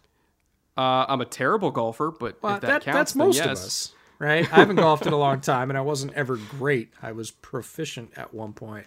But if you've ever played in a golf tournament, best ball's the thing, right? 4 of you line up on the tee, y'all hit a ball, and then you go, I like John's. Like, John's is out there in the middle of the fairway, and mine's over there in the woods. I'm just going to go pick that up, and we're all going to hit off John's. And then you do the same thing on the next shot. It's a much more enjoyable format for golf because you don't have to be penalized for all your terrible choices. Much like best ball and fantasy, you just get the best of your choices. And we've all had that where, yeah, I would have won if that guy that had 230 yards and 2 scores wasn't on my bench. Now you just get credit for it automatically. So best ball, a great format in golf, great format in fantasy as well. Terrace Marshall, again, he's got the Joe Brady familiarity. And to a point, Sam Darnold can throw that ball, right? Robbie Anderson, who now is in Carolina and he's reunited with, is going to be playing that receiver on the other side of the field, right? The tight side of the field. And DJ Moore is going to be the guy in the slot that's coming up over the cross, right? And Marshall's going to be out there. And again, he's a rookie. He's largely going to be one-on-one. They're not going to double Marshall. Not until he starts scoring, right? And maybe not even then. Because, again, he's a rookie and you got to be reasonable about your expectations. But Darnold can throw that ball, and he is, Marshall is familiar with Brady's offense. He's going to be up to speed faster than a lot of wide receivers are, even though the playbook is more complicated and has more options in the pros. So is he going to be your scoring leader? No, he is absolutely not going to be your scoring leader. Does he have the potential out of these classes to put some points on your board? Yep. Are you going to get credit for those points? Do you have to pick the right week to get him lined up and say, I think Darnold hits him this week, which is, could be your allure, but it doesn't have to be anymore because you got best ball. Is he going to get you some points? He is. Is he going to score this year? He is. He's just too dynamic and talented. So he's my number 1 pick. Who's your number 1 pick? So my number 1 is kind of in the same vein, and that's Michael Carter from the Jets. And he's not somebody who's going to get 20 touches a game. He might get 12 to 15. But behind that offensive line, where you're running outside zone with Mekhi Becton, you're running it with AVT, every once in a while, those two are going to absolutely create a canyon. And Michael Carter has the kind of explosive speed where if you give him a canyon 2 or 3 times a game, he's going to turn that into 60 or 70 yards by itself because he's that explosive. And he might even score a couple times off that too. So do I expect him to get consistently 20-plus points a game? Absolutely not. But there's going to be a couple games where he's getting 25 to 30 on like 8 total runs. And I'm going to get those points. Michael Carter is a guy, and I was talking to Josh Norris about this, who also works with Underdog. And when I was doing because you and I, fun fact, even though we're sponsored by Underdog, you and I are eligible for this contest, and I was drafting. We need to tell everybody about that because we assumed, especially when we signed with Underdog, we're like, well, that's an amazing contest, right? $3.5 million worth of prize money. That's amazing by itself. $1 million first prize. Okay, that's nuts. Cool. We'll never win it. And they were like, what? We were like, well, we work for you now. You sponsors. We're not eligible, right? That's the fine print at the bottom of the contest. They're like, no, you can win it, and we'd actually be really psyched if you did. And we're like, wait, what? We can enter? They're like, no, we need you to enter. We need you to enter like a bunch. And we were like, okay. So we just I found don't this out mind like that. 2 days ago that we can actually enter. They want us to enter. We're going to encourage you guys to enter, and you're going to get to draft with us. But we could win $1 million, which is kind of crazy. And if EJ, and I'm going to commit right now, if EJ or I win this $1 million, we're going to set up like a bootleg retreat. We're going to rent out a bar wherever the next Super Bowl is. All the bootleggers are going to come drink with us. Everything's going to be free. You know where the we're gonna you have know where the fun. Super Bowl is this year. It's an hour away from my house. If anybody's in the Southern California area, if I win this $1 million, we're renting out a bar in LA and we're going to have fun. Again, it's possible. It's possible. Just saying, possible. if I get Michael Carter on my team, If you get Michael it's possible. Carter, and the other thing about Michael Carter that's super fun is he's probably going to score at least once this year on chip and leak. Oh yeah, Because they're going to Absolutely. line up a linebacker on him, and he's gonna stay in, right? And the linebacker's gonna relax and set his eyes off to, okay, who are the crossers, right? He's gonna be like, no, he's blocking, and Michael Carter's gonna go, bam, squirt out to the flat, and the linebacker's not gonna be able to keep with him. Again, there's a few linebackers in the league that can cover that, and they have to be on it. They have to be vigilant. I mean, like hawk-like, basically spying the running back instead of spying the quarterback. And some will, but some won't. They'll see him block. They'll turn their head for a second, and he's going to have 2 steps to the outside. And if you think you can catch Carter with 2 steps to the outside, if Darnold throws him a half decent screen, the answer is no. yeah. Good luck with that. Legit 4.4, if not 4.3 speed. Yeah. Like watch his highlights. quick, folks. too. It's fun. Oh, it's so quick. Who's your number one? My number one, Amon-Ra St. Brown. We talked about this a little bit in the UDFA episode and building up. And again, these are our favorite picks out of these classes, not the favorite picks out of the whole draft. We'll talk about those as we go through our divisional preview. Each week we'll be talking about players that you could add or have a high likelihood of scoring well because of their situation.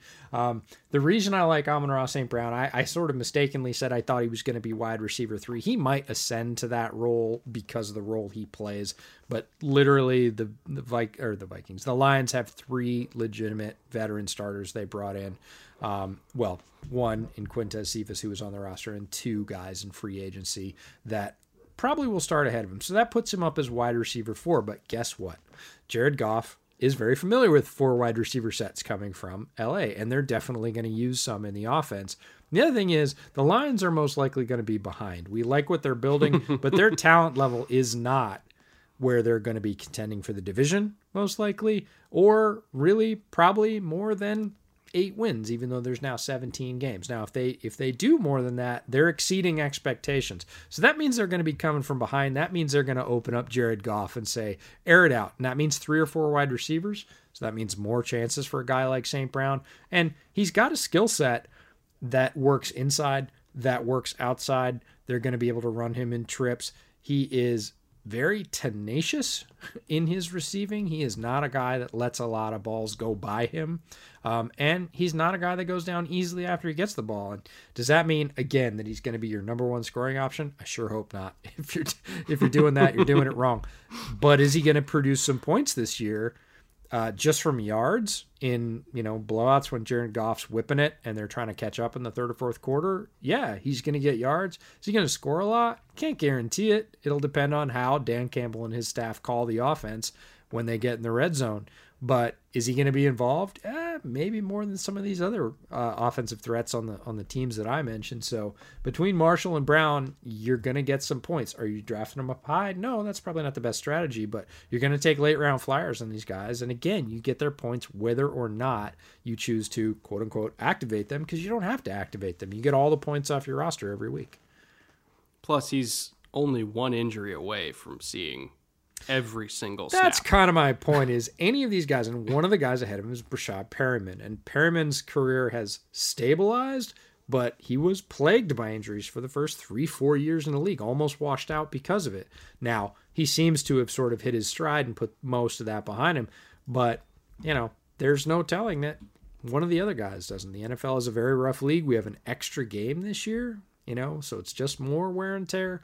And again, they're going to be trying to throw from behind. So Amon-Ra St. Brown could eventually be seeing wide receiver 3 reps regularly at some point in the season. And Goff spreads the ball around. He's not a guy that typically plays favorites.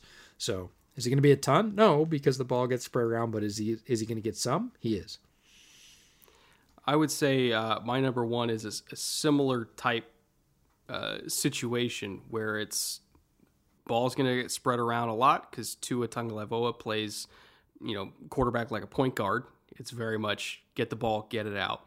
But Jalen Waddle is my other rookie that I'm targeting heavily in best ball because when he gets the ball in his hand, he doesn't need 10 catches to score. He needs 1. He could have a stat line that's very much like Deshaun Jackson where it's 2 catches, 90 yards, 2 touchdowns.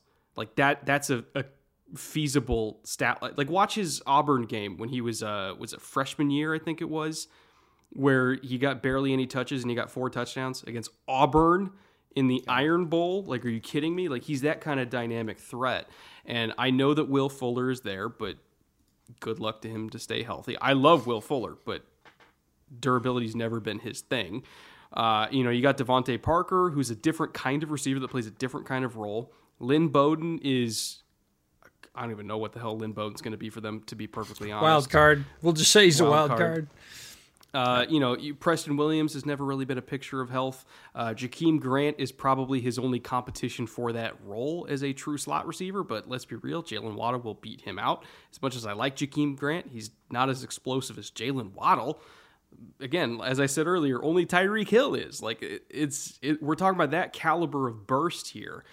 Not to mention he already has familiarity with Tua. Like, you put him in the slot and say, go get open in under 2 seconds, and Tua will get it to you.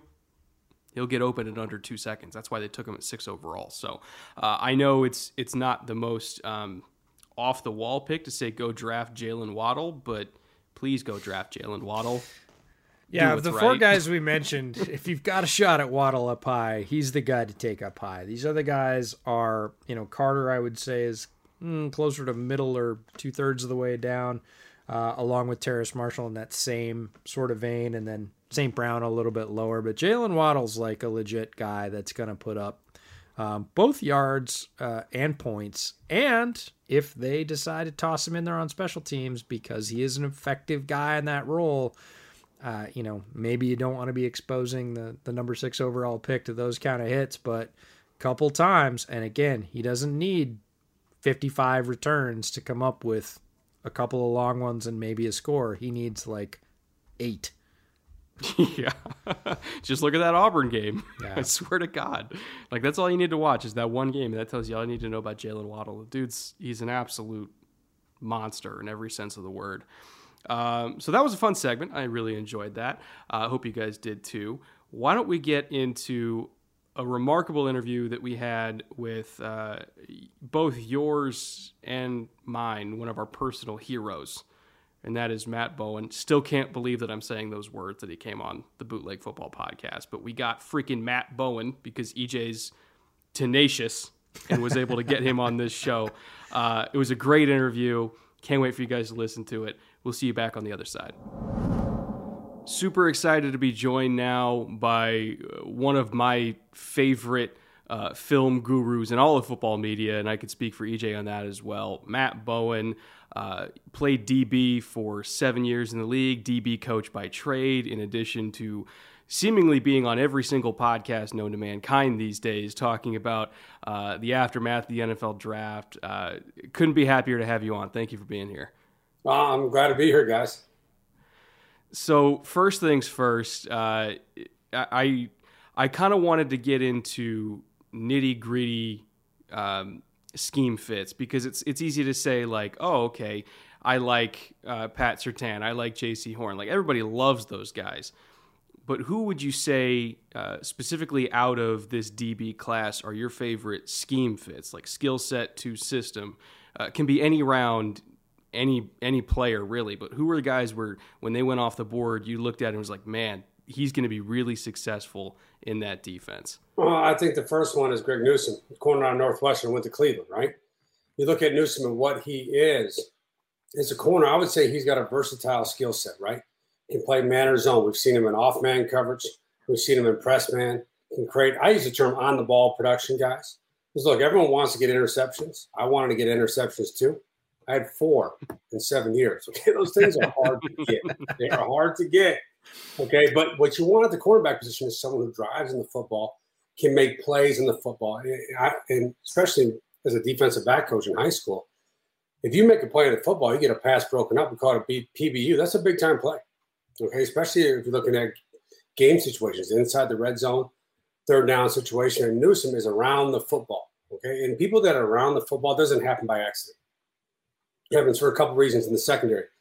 Your football awareness, your instincts, your understanding wide receiver splits, formation, and alignment, down and distance game situation, where routes are going to break. And I always say this. I was taught this a long time ago by Steve Jackson, my defensive back coach in Washington under Greg Williams, our defense coordinator, that outside of the quick game, so, a slant, a hitch, a smoke route, every route breaks between 12 and 15 yards in the NFL, pretty much.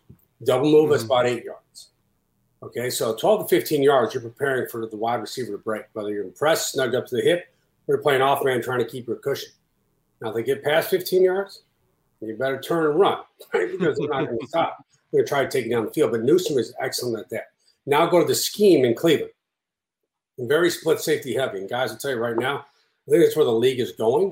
Because the NFL is so pass heavy right now. You're seeing more quarters. You're seeing more cover 2. You're seeing cover 6, which is quarter, half. So trying to limit explosive plays. You're going to give up some plays. You play Patrick Mahomes, you play Rodgers, you play Josh Allen, you're going to give up some plays. But can you limit the big plays down the field? And I think that's why you're seeing more split safety. You get that in Cleveland. You get some cover 3, which is 3 deep coverage. You also get your man. So if you're looking at a corner who's got versatile traits, will drive in the football, will create on-the-ball production, can play pressing off, and also tackle in the run game, that one jumped out to me immediately, Greg Newsome, in terms of the skill set and the ideal scheme fit. Now, you mentioned J.C. Horn and Surtain. I'll go back to J.C. Horn. Now, Carolina was one of the most zone-heavy teams in the NFL last year. Okay, so you draft a man corner in the top 10. J.C. Horn, to me, has some of the most competitive coverage traits I've studied on film in quite some time. He will battle. He can play outside, he can play in the slot. He's got a long frame. He's physical. He's a willing tackler, and that's the thing. If you're a DB coach and a guy is willing to tackle, hey, you can work with that. You can work on tackling technique. You can work on angles. But the willingness there from J.C. Horn to be a physical tackler, I do see it on film. They said, why would they draft a zone, in a zone-heavy defense, why would they draft a man corner? Well, I do think the man reps will increase.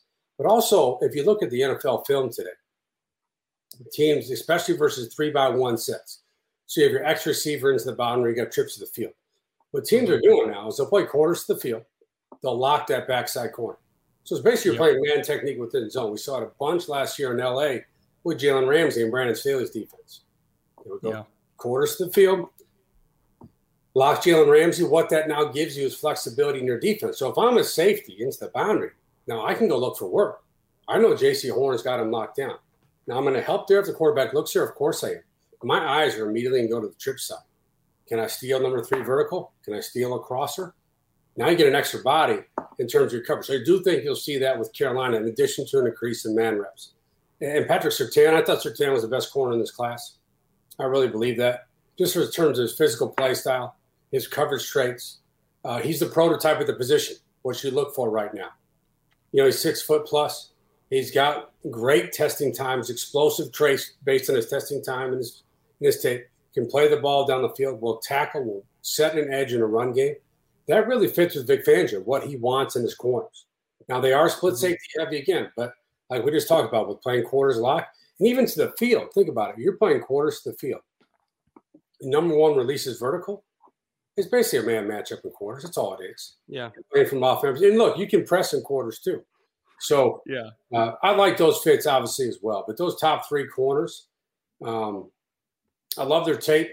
They all have the ability to play man. I think that's what everyone wants. Even though we are seeing more zone-heavy defenses in the NFL, if you're 3rd and 2 to 6, if you're inside the low red zone, which I call the plus 10-yard line and in, you want to play man coverage. You want to challenge people. You want to disrupt people. And you want people that are tone setters in your secondary. I'll mention one more. Elijah Molden, who I really liked on his Washington film. Ooh, yeah. Okay, and Elijah Molden, is he a true slot corner? Probably not. Is he a true safety? Maybe. I mean, is he a hybrid slot? Like a slot safety, I would call it. And I just totally made that word up. Okay, so it's not probably a real word. We got it. But I want to coach guys like that, right? I want Elijah Molden in my secondary. He is a tone setter. He's a tone setter. Highly instinctual. He's got ball skills. Understands how to defeat blocks, whether going over the top or sliding around the back to get in on a run play. Is a strong tackler in the open field. Has incredible forward ability. Okay, when I look forward to tape with guys who play underneath, do they have forward ability? When the ball's thrown, can they explode out of their break with speed and take a proper angle and cut off the ball? I think he's a really versatile player that you can scheme up in your pressure schemes, have an instant impact in your sub packages. And you look at Tennessee, not as much last year as 2 years ago, but I think they're going to get back to it. They use so much late movement in disguise. They show single high, they spin it too deep. They show too deep. Quarterback comes to the line of scrimmage, all of a sudden it's pressure. Guys are flying from everywhere. He has that ability to play multiple roles when you spin the secondary lane. Yeah, he was the guy that I looked at where it's like, okay, Tennessee runs more creepers than basically everybody else in the league, and they love to bring the nickel. Yes. So you better get a nickel that is explosive, but more importantly, if he's coming free off the edge because they call the wrong protection, it's one thing to get a DB one-on-one with a 240-pound quarterback. It's another thing to actually get him on the ground, and that dude can tackle. Like you said, tackling is important. Yeah, and how many times have we seen Mahomes or Rodgers, Lamar Jackson, Josh Allen beat a free rusher off the edge, right? Yeah. It happens all the time because they are All elite the time. players at the position. So can you be that guy that can take the proper angle, attack the upfield shoulder of the quarterback, and get him on the ground? He's shown he can do that. Again, I wrote this piece for ESPN. It was like a draft superlatives piece. And I basically, with Molden, I said, this is a guy I would love to coach. Because I've always believed this from secondary play. When you turn on the film, if you're a wide receiver and you put stuff on film that tells them that we are going to dictate the tempo of this game, that has impact. It has impact. We need the guys in the secondary. And I was trying to think of a comp for Elijah Molden. The closest one I can get to, and maybe they're not the same player, but in terms of play style, was Buda Baker. I always look for safeties that are urgent, that show urgency to the football. And you get that a lot with Molden. Yeah, Molden was one of our favorites from the point that he plays around the line and he's good at that. There's a lot of guys that play around the line, but he's good going forward. As you said, he's good against the run. He's willing to stick it in there. He'll make impact when he does that against the run or the pass. He's a guy that, not an elite tester, not an elite size, not elite length, but like something you said earlier that I just loved was guys around the ball aren't there by accident. Yes. Right. They're there because they study. They're there because they know what's going on. And in his case, he combines those two things and the speed doesn't matter as much. He's got enough speed in that condensed short area. He knows where it's going. He'll get there and he'll make impact when he does. And that's a valuable player in a league that is base nickel and goes dime. You need 3-4 DBs up against the line and they have to go forward and back. And Molden fits that. And I saw so many people say, well, he doesn't have deep speed. Not going to need deep speed on most of his reps, right? That's not where he's going to make his money. So, and the other three guys, the top three guys, it's funny because we talked about all three of those guys at the top of this podcast as we were talking about some of our favorite draft fits. And, Horns tackling, Newsome's sort of aggressiveness and that alpha mentality to go with the skill set, right? He doesn't care if he's manned up. He wants to be manned up because he believes he is the best corner. He believed he was the best corner in the draft. He said so repeatedly. And, you want to see that from a guy that, again, you're going to leave one-on-one in essentially a man matchup and say, go get him, champ. And he's like, yep, that's what I'm here for. So you bring up a great point about Molden, too, because guys that don't have elite testing numbers and don't have elite height, weight, and speed, that's where they're drafted. They're drafted in the 3rd, 4th, and 5th round. The great thing about the NFL, none of that matters anymore once you're in camp. No one cares what your 40 time is anymore. No, it doesn't matter. Can you play or not? Can you fit in the scheme? Can you produce? Can you be alignment and assignment sound as a rookie? So I can trust you to put you on the field in critical game situations. You do those things. Now it's just about playing football in game reps, getting used to NFL speed. And they'll go through that transition process. This year you're going to have training camp. You're going to have preseason football games. So those are all positives for this rookie class. I remember when I was a rookie, in St. Louis. You talk about a teaching tool. I went against the greatest show on turf every day, twice a day. In fact, we had 2 days. We traveled. We went to Western Illinois, University of Macomb. And look, it's hot everywhere in the summer. So you're going 2 a day practices, and I'm trying to stay in the deep half over the top of Isaac Bruce and Torrey Holt, getting taught life lessons every day in that football. But you need that stuff, right? You need that stuff as a rookie, and those guys will have that this year. You made a point earlier about split safety coverages becoming more and more normal in the NFL, and I think it probably started a few years ago with Vic Fangio when he had that defense in Chicago rocking and rolling. You had Eddie Jackson, and they could play quarters and be totally confident that if like number 2 ran a bender and took off, Eddie Jackson could still cover it, without getting pantsed on national television. And now we're seeing, Sean Desai is going to play that same defense again in Chicago this year. Staley's going to play it in LA with the Chargers. They played it last year with the Rams. I'm assuming the Rams are going to play a similar defense again this year. So it's kind of proliferating around the NFL, whereas for a long time, everybody wanted to run cover 3 because that's what the Legion of Boom did, and that worked, and it was simple, and it let guys play fast. But I think as defenses went more towards the spread and they started to take advantage of single high looks with deep crossers and, taking advantage of double seams and everything like that, now we're starting to see more too high.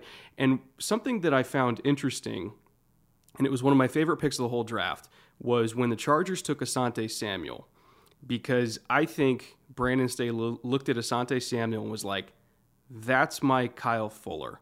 That's my field side corner that can play from outside leverage, completely ignore divider rules, but still not get beat inside. And there's like 2 guys in this whole class that I think can do that, where you throw leverage out the window every single play. It's like you're playing outside. Everything outside the numbers is yours. You have a safety inside in Derwin James who's ranging up to protect you. And I was kind of putting that secondary together in my head with Asante and Derwin and Adderley. And I look at what they're building there, and it reminds me a lot of what Vic Fangio had in Chicago in 2018. Would you be able to talk about your thoughts on the secondary in the Chargers and kind of the defense that they're building there, and how good do you think they can be? I think they could be excellent. Going back to your point on Vic Fangio, I think everyone remembers that Sunday night game in 2018, Bears and Rams, at Soldier Field, where Vic Fangio's defense basically erased Sean McVay's offense that night. Mm-hmm. The ability to pressure out of 5-man fronts, the scheme pressure, but also what they did in the secondary, and they played quarters. And you brought up a great point about crossing routes. I said earlier that you play split safety, limit explosive plays. Sure, you do, because you can have safeties basically bracket deep routes down the field if you get an inside vertical. But more importantly, the ability to take away those crossers, and that comes back to that off safety. If you can press outside with your corner and you can lock number 1, now it frees up your safety. Now you're waiting for that crosser to come across the field. Just like you see, Kansas City is a perfect model for that because they run 3-by-1 trips. They'll take Kelsey backside to occupy that corner. And what they're trying to do is get Tyreek Hill loose on that deep over route. Okay, now you have a safety trying to top it. That's a really tough responsibility. But guess what? When you lock that backside corner, you're playing split safety. Now that off safety can walk down and wait for the over route. And that's what they did that game. They were waiting for Robert Woods. They were trusting Amukamura and Fuller to play over the top, and they're using those safeties almost like double rover out of quarters. It was excellent schematics, excellent football. With Brandon Staley, you saw it last year. The way they used Fuller and John Johnson in the secondary, the same way, and how they played their corners outside. Like we talked earlier, Ramsey would be the guy who would lock the boundary. Saw that multiple times they played Seattle against DK Metcalf. But I do like Asante Samuel. I thought Asante Samuel could be a late 1. I really did. I thought it could be a late 1 because of his transition speed, because of his physicality, his toughness. And look, I thought some teams might look at him as a nickel corner because he's got lateral ability. And he will tackle. Look, to play the nickel, I think it's one of the toughest spots in the NFL for a couple of reasons. One, like you talked about earlier, you got to be able to blitz. You have to be able to play a two-way go. So you don't have the boundary to protect you anymore, right? You talk about divider rules outside. You're playing outside leverage. You get an inside release. You got to pedal. You got to weave. You got to stay on top. You got to keep your cushion. And then you got to be able to transition to the football. The key there is Derwin James. If Derwin James is healthy, he's one of the most dominant defensive players in this league. It's as simple as that. He's a dominant defensive player that can play off-man coverage, can play press, can pedal and weave in a split safety alignment, can drop the hook to curl and cover three, can pressure, can cut off the ball in the run game. And we talk about 5-tool players in baseball all the time, right? That's a 5-tool player in the secondary in Derwin James. He is an impact player. The thing is, it's just his health. If he can stay healthy under Brandon Staley's coaching, watch out, because they got pass rushers too. That's the thing. Yeah. They have pass rushers too. Yeah, that's going to defense that can be set up like Fangio's defense was in 2018. Yeah, it'll be fascinating to see how direct that translation is. We've been talking about it for most of the offseason. The Samuel pick was one that we both kind of looked at each other because I had compared Samuel's style to Fuller's style and that he loves to keep things in front and break downhill. Right. I thought that, like you did, that he was more of a nickel because he was smart enough to do it. You see the anticipation on film, on tape. You saw him set guys up. I forget which game that was, Brett, but we both watched it. He creeps in, sees the quarterback, and he goes, nope, and backs off just enough so he'd throw it. He knew exactly what was coming. He got tight. He saw the quarterback look over and he said, no, okay, I'm just going to back up. I'm going to relax. Baloney. He was like, go ahead. I'm giving you enough rope. And he did it. He went right. And he was there before the ball was there. He didn't catch it, but it was a clean, solid PBU. So you see that anticipation, like you said, two-way go every route. Got to have it at the nickel. Yeah. It bugs me that a lot of people are like, well, I don't think he's big enough for outside. He's just a nickel.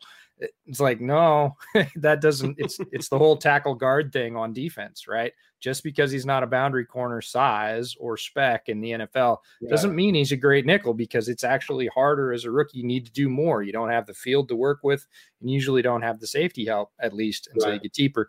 So, but it'll be fascinating to see how they deploy him. Hopefully we get to see the back end of that defense healthy. And like you said, with their line, they don't have to cover for long. It's not going to be 5-second reps for them. You're not going to be standing up that long against Bosa and everybody else in that line. So it'll be really interesting to see how that particular two high shell comes together in the first year of Staley being there. Yeah, and plus with Staley, he is excellent. We did a lot in the NFL matchup show last year at ESPN on the Rams defensive front. Now, obviously, you say they have Aaron Donald. I understand that. But look at the production he got out of Leonard Floyd. Okay, why did you get that? You got Leonard Floyd a lot of one-on-ones. You know, you can, if you get a one-on-one as a defensive edge rusher in the NFL, you got to win those one-on-ones. He put him in a lot of one-on-one situations because he'd run tilted fronts, he'd run overload fronts, a lot of twists and stunts to get guys free. And then you have Donald inside who would occupy one, sometimes two blockers at a time. That's how you scheme pass rush. You're seeing that more and more across the NFL. Teams are using their fronts to scheme those rushes. One player I thought about immediately in the draft class was Kwity Paye out of Michigan, who went to Indianapolis with DeForest Buckner and Stewart inside. They'll run the tilted front. What I mean by tilted front, guys, is just you have your four-man front. You have someone over nose, someone over the tackle, someone over the end. So right now you're going to get three-man slide and protection. Well, it's 3-on-3. And then when you have 3-on-3, you can do whatever you want. You can run double picks with a looper. You can run just a basic TE stunt outside. What you're doing now is trying to take advantage of the one-on-one matchups by using twists, stunts, and loops to get a guy free. And Kwity Paye, with his short area burst and explosive traits, even though he's not fully developed as a pass rusher, because no one is when they come to the NFL, that's how you create production with him. And I think DeForest Buckner, outside of Aaron Donald, is the most disruptive interior defender in the NFL. And Kwity Paye specifically, as you mentioned, he's so strong. I can't remember what game it was that Michigan did it last year, but they ran a pirate stunt with him where he just caved in multiple offensive linemen and just had the looper go around him. And he's one of those guys where the production doesn't really match the tape because he's so strong and so explosive, and even though he's only 260 pounds, he's got the power of somebody who's like 285.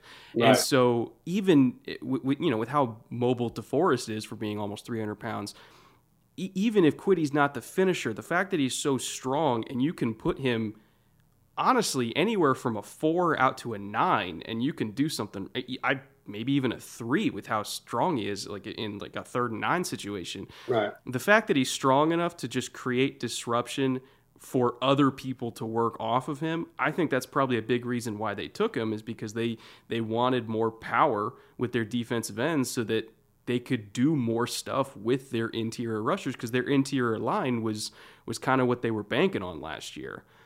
Now, I did have one question for you since you are a DB coach, and I know you watched a lot of DBs this year.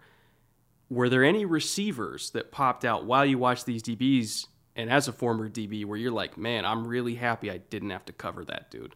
Well, obviously the top three you look at, Ja'Marr Chase. Ja'Marr Chase reminds me of playing against Steve Smith. And Steve Smith was the ultimate competitor.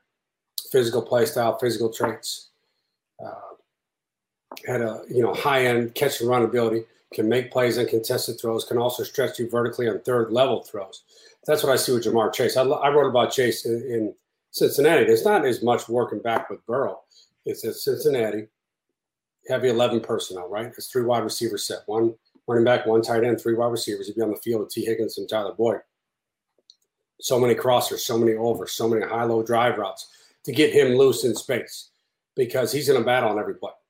He's going to battle on every play. I remember playing against Steve Smith. This was 2002. I was at the Packers. We ran some blitz stunt, and it was a poor design because I had to cover Steve Smith. That's not good football. And Steve caught like a quick hitter, like a slant, and I went to tackle him. He face masked me and basically lifted me off the ground. I was in panic mode because I was in mid-air, like parallel to the ground.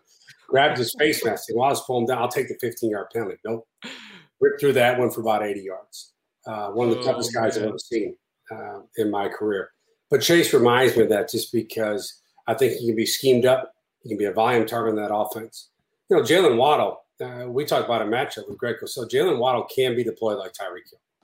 There's no question. He'd be number 3 to trips, run the deep overs in the crosser, and absolutely just run away from man coverage. Run away from man coverage because we know he has a top-end speed. He's got some nuance as a route runner as well. I also think he can be, we use the term motion movement wide receivers. It was Jalen Waddle, Kadarius Toney, Elijah Moore, Rondale Moore. Because in today's NFL, those guys are schemed so much on misdirection. Amari Rodgers in Green Bay is another one. These heavy motion offenses, that's where the fly sweeps come into play. That's where the key screens come into play off RPOs. That's where the wide receiver reverses come in. Just like we see with Deebo Samuel in San Francisco. High-level catch and run ability, can be schemed as slot targets, but also can excel on manufactured touches. That's what we see with Tyreek Hill. How often do we see Tyreek Hill motion into the backfield, run stretcher, outside zone, or to catch the ball, motion in the backfield, run a swing route, catch the ball in space? There's so many ways you can utilize talent like that because all these guys are extremely sudden movers. The top-end speed is one thing. It's the sudden movement ability. Kadarius Toney, that jumps off the film with me when I watch Toney. I mean, his sudden ability after the catch to beat defenders in space. I mean, he's almost a slasher in terms of how he runs in the open field, but he's so sudden. Elijah Moore, I mean, you talk about toughness and being a volume target in the slot with the route running traits. I really like the tape on Elijah Moore. I think it's a great landing spot. Now, obviously, there's competition there for any rookies. There's going to be an adjustment. But Michael LaFleur's offense, with Zach Wilson at quarterback, he's going to be the guy that's going to be schemed on jets. He's going to be the guy who's going to get a line in the backfield and run seam routes and all go H-seam. There's a lot of things you can do with him. But, to answer your question, obviously Ja'Marr Chase, obviously Devonta Smith, we know about that. But Jalen Waddle, if I was a safety, that would worry me. It would really worry me because I think he can get up and go and beat you at any level. He can run double moves down the field. He can stretch you vertically, run away from you on overs and crossers. And then if you scheme up on a screen, you got to tackle him. He's a physical runner, too, after the catch. But I mentioned Amari Rodgers. We obviously know we don't know what the quarterback situation in Green Bay is going to be week 1. We can all say that. We don't officially know that. But you have to look at the system, regardless of who's playing quarterback. Green Bay ran motion over 50% of their snaps last year. And he's a guy that can be utilized in that system, just like we saw with Tyler Ervin last couple of years in Green Bay as that jet guy, that fly sweep guy. And also he can stretch you vertically down the field. I think that's how the game is changing. I'm not saying you don't need to be an elite route runner. You do. You have to be able to create separation as a route runner. But with these guys who have those dynamic playmaking traits, there's different ways to get them the football as they develop in an NFL roster. And while they're developing an NFL roster, you can scheme those guys open and cater to those traits where now they become explosive play weapons in your offense. Mm-hmm. Yeah. One of the things I like most about Elijah Moore that you mentioned is it's not a projection for him with all those touches. Lane Kiffin did all that stuff with him at Ole Miss, right? You've seen all of that on film, and he's been successful in all of it. Straight line up in the slot, rotate to outside, tap pass, jet screens, bubbles, you name it. Line him up straight in the backfield, run him as a decoy. They did that too. And then they hand it off to Kenny Yeboah going the other way off inline. Like all that stuff has already been done. So when you get him, it's not like, well, we hope he can do this or we hope he can pick it up. Like, hey, remember that thing you did last year? We're going to do it here. And Rodgers the same way. They lined him up in the backfield at his pro day. He's built like a running back. Great route runner, showed that at the Senior Bowl. Great hands. But again, is he, at Tyler Ervin's level or maybe even better? Physically, yeah. Mentally, he's got to grow into the game and the speed. You talked about the speed of the NFL. He's got to make those adjustments, but he's got all those abilities, and they used him that way in his college scheme. So, have at it. Yeah, another guy I'd mention is Dwayne Eskridge from Western Michigan. Another guy who had a great week in the Senior Bowl, obviously. Mm-hmm. You watch his tape on RPO throws. And obviously, RPO for your listeners, run pass option, as you guys know. Mm-hmm. They run the quick glance route, I call it. It's just almost like a deeper slant. I mean, he's got an easy accelerator in the open field. He can get up and go. A little tight-hipped. Okay, you can see that on his film, a little functional hip tightness, which is fine. A lot of players have that. But in terms of a straight line speed, and that's going to be very interesting in Seattle this year. Do they become a little bit more passive? They become a little bit more aggressive in the pass game? Because right now they're top three. You got DK, you got Tyler Lockett, and now you got a Dwayne Eskridge who brings explosive playability to your offense as well. And again, fits the modern NFL. That's where this whole discussion is going. We talk about the split safety coverage. You look at the linebackers in this class. With Davis, Micah Parsons, Xavier Collins, Chaz Surratt, who I really liked. I think is an ascending player still developing out of North Carolina that went to Minnesota. These second-level linebackers. I think it's interesting because I know the NFL does this as well at an NFL matchup show. We base a lot of our draft show off the Super Bowl, right? So we looked at second-level linebackers, Devin White, Levante David. The impact they had in that Tampa defense. You remember the Super Bowl, they were playing two-man. Levante David was matched up to Travis Kelce. I mean, you talk about the toughest matchup in the league, that's one of them right there. But their second-level range, the ability to run and hit, cut off the ball in the run game. And I know you guys watched this. You remember the Monday night game this year, and L.A. beat Tampa, but it was that Monday night game with the Rams and Tampa. And L.A. had to go to empty. They couldn't get to the edge. They couldn't run outside zone. Yeah. Because you got guys like Sue eating up interior blockers, Pierre-Paul setting the edge, and these linebackers were running free to the football. They can simply not get to the edge because of the speed, the cutoff angles, to play cutoff and force and run support. That stuff still matters. It still matters. So the linebackers that went in this class as well, the top end guys, they have the traits or the multi-dimensional traits really to play in today's game. And what was interesting about that LA Tampa game, because I remember I was watching it, and something that they adjusted early in that game is anytime they tried to get those linebackers to pause, because they're like, well, they both run 4.4, 4.5, so they're going to get there just on speed. So they tried to get him to take false steps with jets. And so then Bull started playing one high, and he would start here, and then as soon as the jet would go, they just spin the safeties so they would get leverage to the jet, and the linebackers didn't have to worry about it at all. And there was nothing they could do. Like once the jet was taken out of the equation, and obviously, Sue's disrupting inside, the linebackers didn't even get blocked. All they had to do was I'm just going to go to the C gap, and that's my guy. And that was it. It was brilliant. Not a major adjustment, right? It's just smart defensive football. Let's get numbers advantage for their safeties, so linebackers can track the run game in the box. Okay, you're not recreating football there. You're just recreating smart football. That's what the best defensive coordinators do. They don't make it overcomplicated. They find a way to get numbers advantage and to keep a numbers advantage in the box at the same time. So basically a way to cut off the ball on the edge and keep those players in the box. I agree. That was excellent football. Now, we haven't talked about Kyle Pitts. Not yet, but where do you start? There's a lot of ink on that guy. He's just getting started because the whole debate about I'll just ask you how you felt about the whole debate of wide receiver, tight end, because to me, that's two letters in front of his name, and he can do either. And he demonstrated that. It's not a projection. You're an Iowa guy, right? It's not an Iowa tight end coming out who had 6 catches in his college career, and you're like, maybe he could be a 100-catch guy. Like, Pitts has done all that already. It doesn't matter about alignment. It doesn't matter who he was lined up against.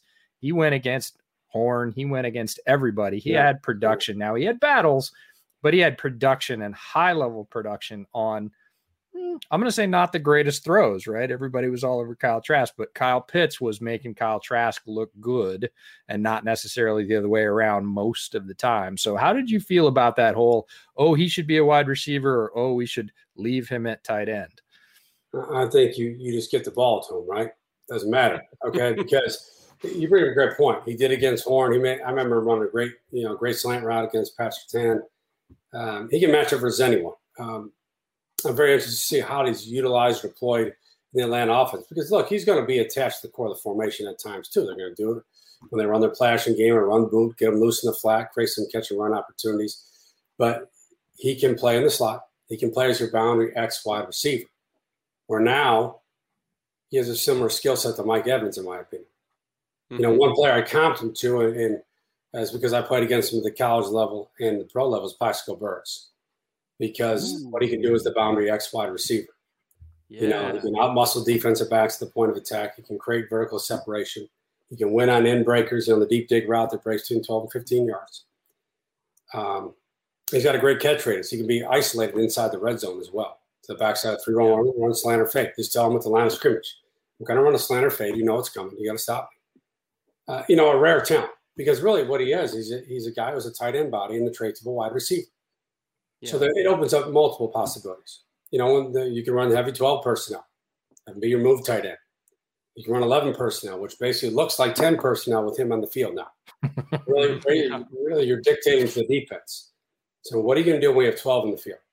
If you have 12 in the field and you don't have a matchup for this young man, then we're going to keep going to him. So are you going to play base? Probably not. You're probably going to bring your sub in when Kyle Pitts is in the field. That's going to open up run gain opportunities for a team that we know, the new head coach in Atlanta, that's going to be pretty balanced. It might even be a little run heavy at times because they're going to set up Matt Ryan at this stage of his career, more high percentage throws, more scheme throws down the field. And with Kyle Pitts, like we said, just completely opens up your game plan because the match ability, all three levels of the field, can produce after the catch, can stretch you vertically, and can win one-on-ones. Now, that's an offense now. You look at their skill talent, that can be a tough matchup. It's depending on how structured they're going to be under the new head coach as well. Yeah, Julio, Pitts, Ridley, the running backs that they've got there, because they got some. Mike Davis, I still think is a good player. Like, that's a tough offense to stop. Not to mention they've got 5 former first-round picks on the offensive line, a former MVP quarterback, an offensive system that's proven. That's tough, man. I wouldn't want to be a defensive coordinator in the NFC South. I think Aaron Glenn got out at just the right time. Just saying. Man, but we really appreciated having you, Matt. This was a blast. You're one of the best follows in all of football media for people that want to learn the game. And at their core, I think football fans love learning football, which is why I very much enjoy your work. When I was at NFL Network for 5 years. One of the key things that we like to emphasize there was like, don't treat the audience as stupid. Believe that they know what you're talking about. And that's what I've always loved about everything you did, is you believe that the audience knows what you're talking about, and you make it easily translatable to people so they do know what you're talking about. And it's I can't thank you enough for everything you do. I appreciate it, but I'll tell you what, I learned that from someone else. No one has created football on their own. So I owe a lot of that to the coaches I played for. Even going back to Jim Covert, my high school coach at Glenbard West here in the Chicago area, you always learn from someone, right? And you can still learn. The greatest thing I've done is coach at the high school level. I've been at IC Catholic for 6 years now. And just to learn the spread offense, because I never saw that as a player. I'll be honest, my freshman year, I went to Iowa as a quarterback, okay? So my freshman year, I was a scout team quarterback, and that was under Hayden Fry. I was old school. I had a red jersey on. It did not matter.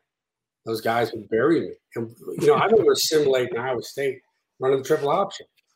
You run a triple option against 22-year-old seniors and you're 18 years old. It was a long Good luck. week. It was a long week. But my point is I never saw the spread. Now, we saw a little bit of it when Drew Brees was at Purdue. And we did not play well that week, I'll tell you right now, against Drew and that Purdue team when they went to the Rose Bowl. But that was empty. That was spread. That was bubble screens. That was all coming into the Big Ten at that time. So for me to coach at the high school level, to understand offensive line play more, to understand the quarterback position more, to understand RPOs and the conflict defenders and how to count numbers in the box, that was all new to me. It really was. So again, I learned that from someone else. And I think it's a great thing about this game. I think it's a great thing about social media in our business right now is you can learn from people. I follow a ton of coaches. I learn from high school coaches all over the country right now and guys in our business who are looking at things with a different angle. You know, we're all in this together. We're all collaborative on it, but you can always learn from each other something you might see. Maybe it's a technique. Maybe it's a drill. I love studying drills on Twitter because there's new ways to teach. There's new ways to develop young players that I coach at the high school level. So I've always been appreciative of that. And it took me time, guys. When I first started, I was writing. When I first started, I was at grad school at DePaul in Chicago. I was writing for the Chicago Sun-Times in a paper called the Washington Examiner, which doesn't even exist anymore. And I was using our terminology from Greg Williams. It was like Tiger Ace. No one knew what I was talking about. So that was a lesson for me to understand that some of this terminology, I have no idea. And I see it now on Twitter sometimes, or sometimes I don't exactly understand what they're talking about. So it took me time to understand that, like you said, you understand that people are smart. You still have to present it in a format where people can learn from it and understand it. So that took me time as well, just to understand the terminology that works, whether it's in, doing a podcast or doing the matchup show or writing at ESPN in a way that people can learn from it. Because I agree with you. I think it is a teaching tool every time you go on that website. And there's great things to learn from. That's my favorite thing about you and your presentation is that you are a teacher at heart and you learn those lessons well, because the way you're able to communicate is, to me, again, having watched your career for a long time, very purposeful. And you continue, I think, to be one of the leaders there to push the edge, to communicate in a way that people can understand. And we had, I was lucky enough to have Robert Mays on a podcast earlier this year. And Robert is the same way. He's very introspective about how, he said, I spent a lot of time this year thinking about how I wanted to talk about the game. Mm-hmm. And when you have that focus and you have that lifelong learning bent, that teachers are learners and learners are teachers, that's a really powerful combination. And it comes together with your experience and the fact that you've still got your hand in it and that you still want to learn.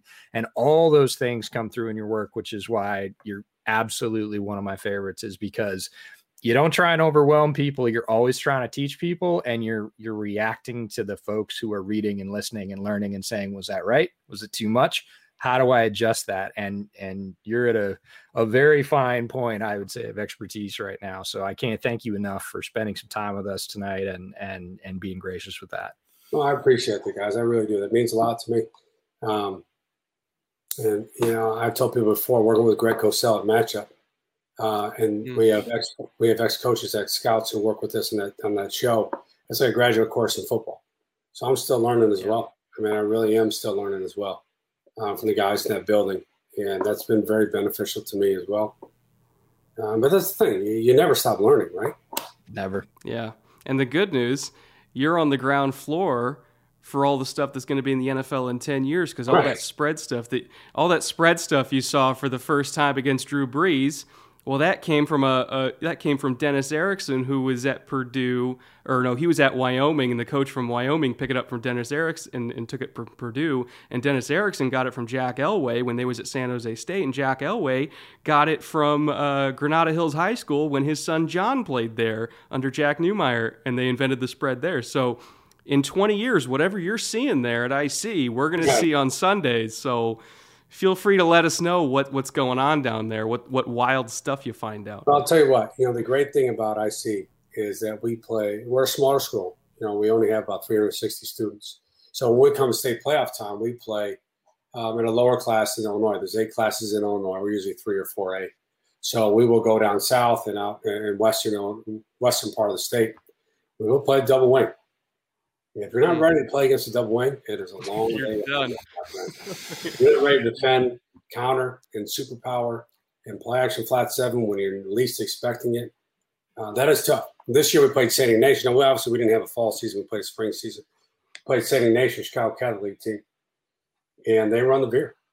Okay, so if you're not ready for inside and outside beer, you will get gas. Yeah. All it takes is one. You can play 50 straight plays of that perfectly. It takes one where you don't squeeze on inside beer, and that thing is gone, is out the gate. Yeah. You got to pick up one of those old, game, but it was a battle, and that's the great thing about playing at a smaller level.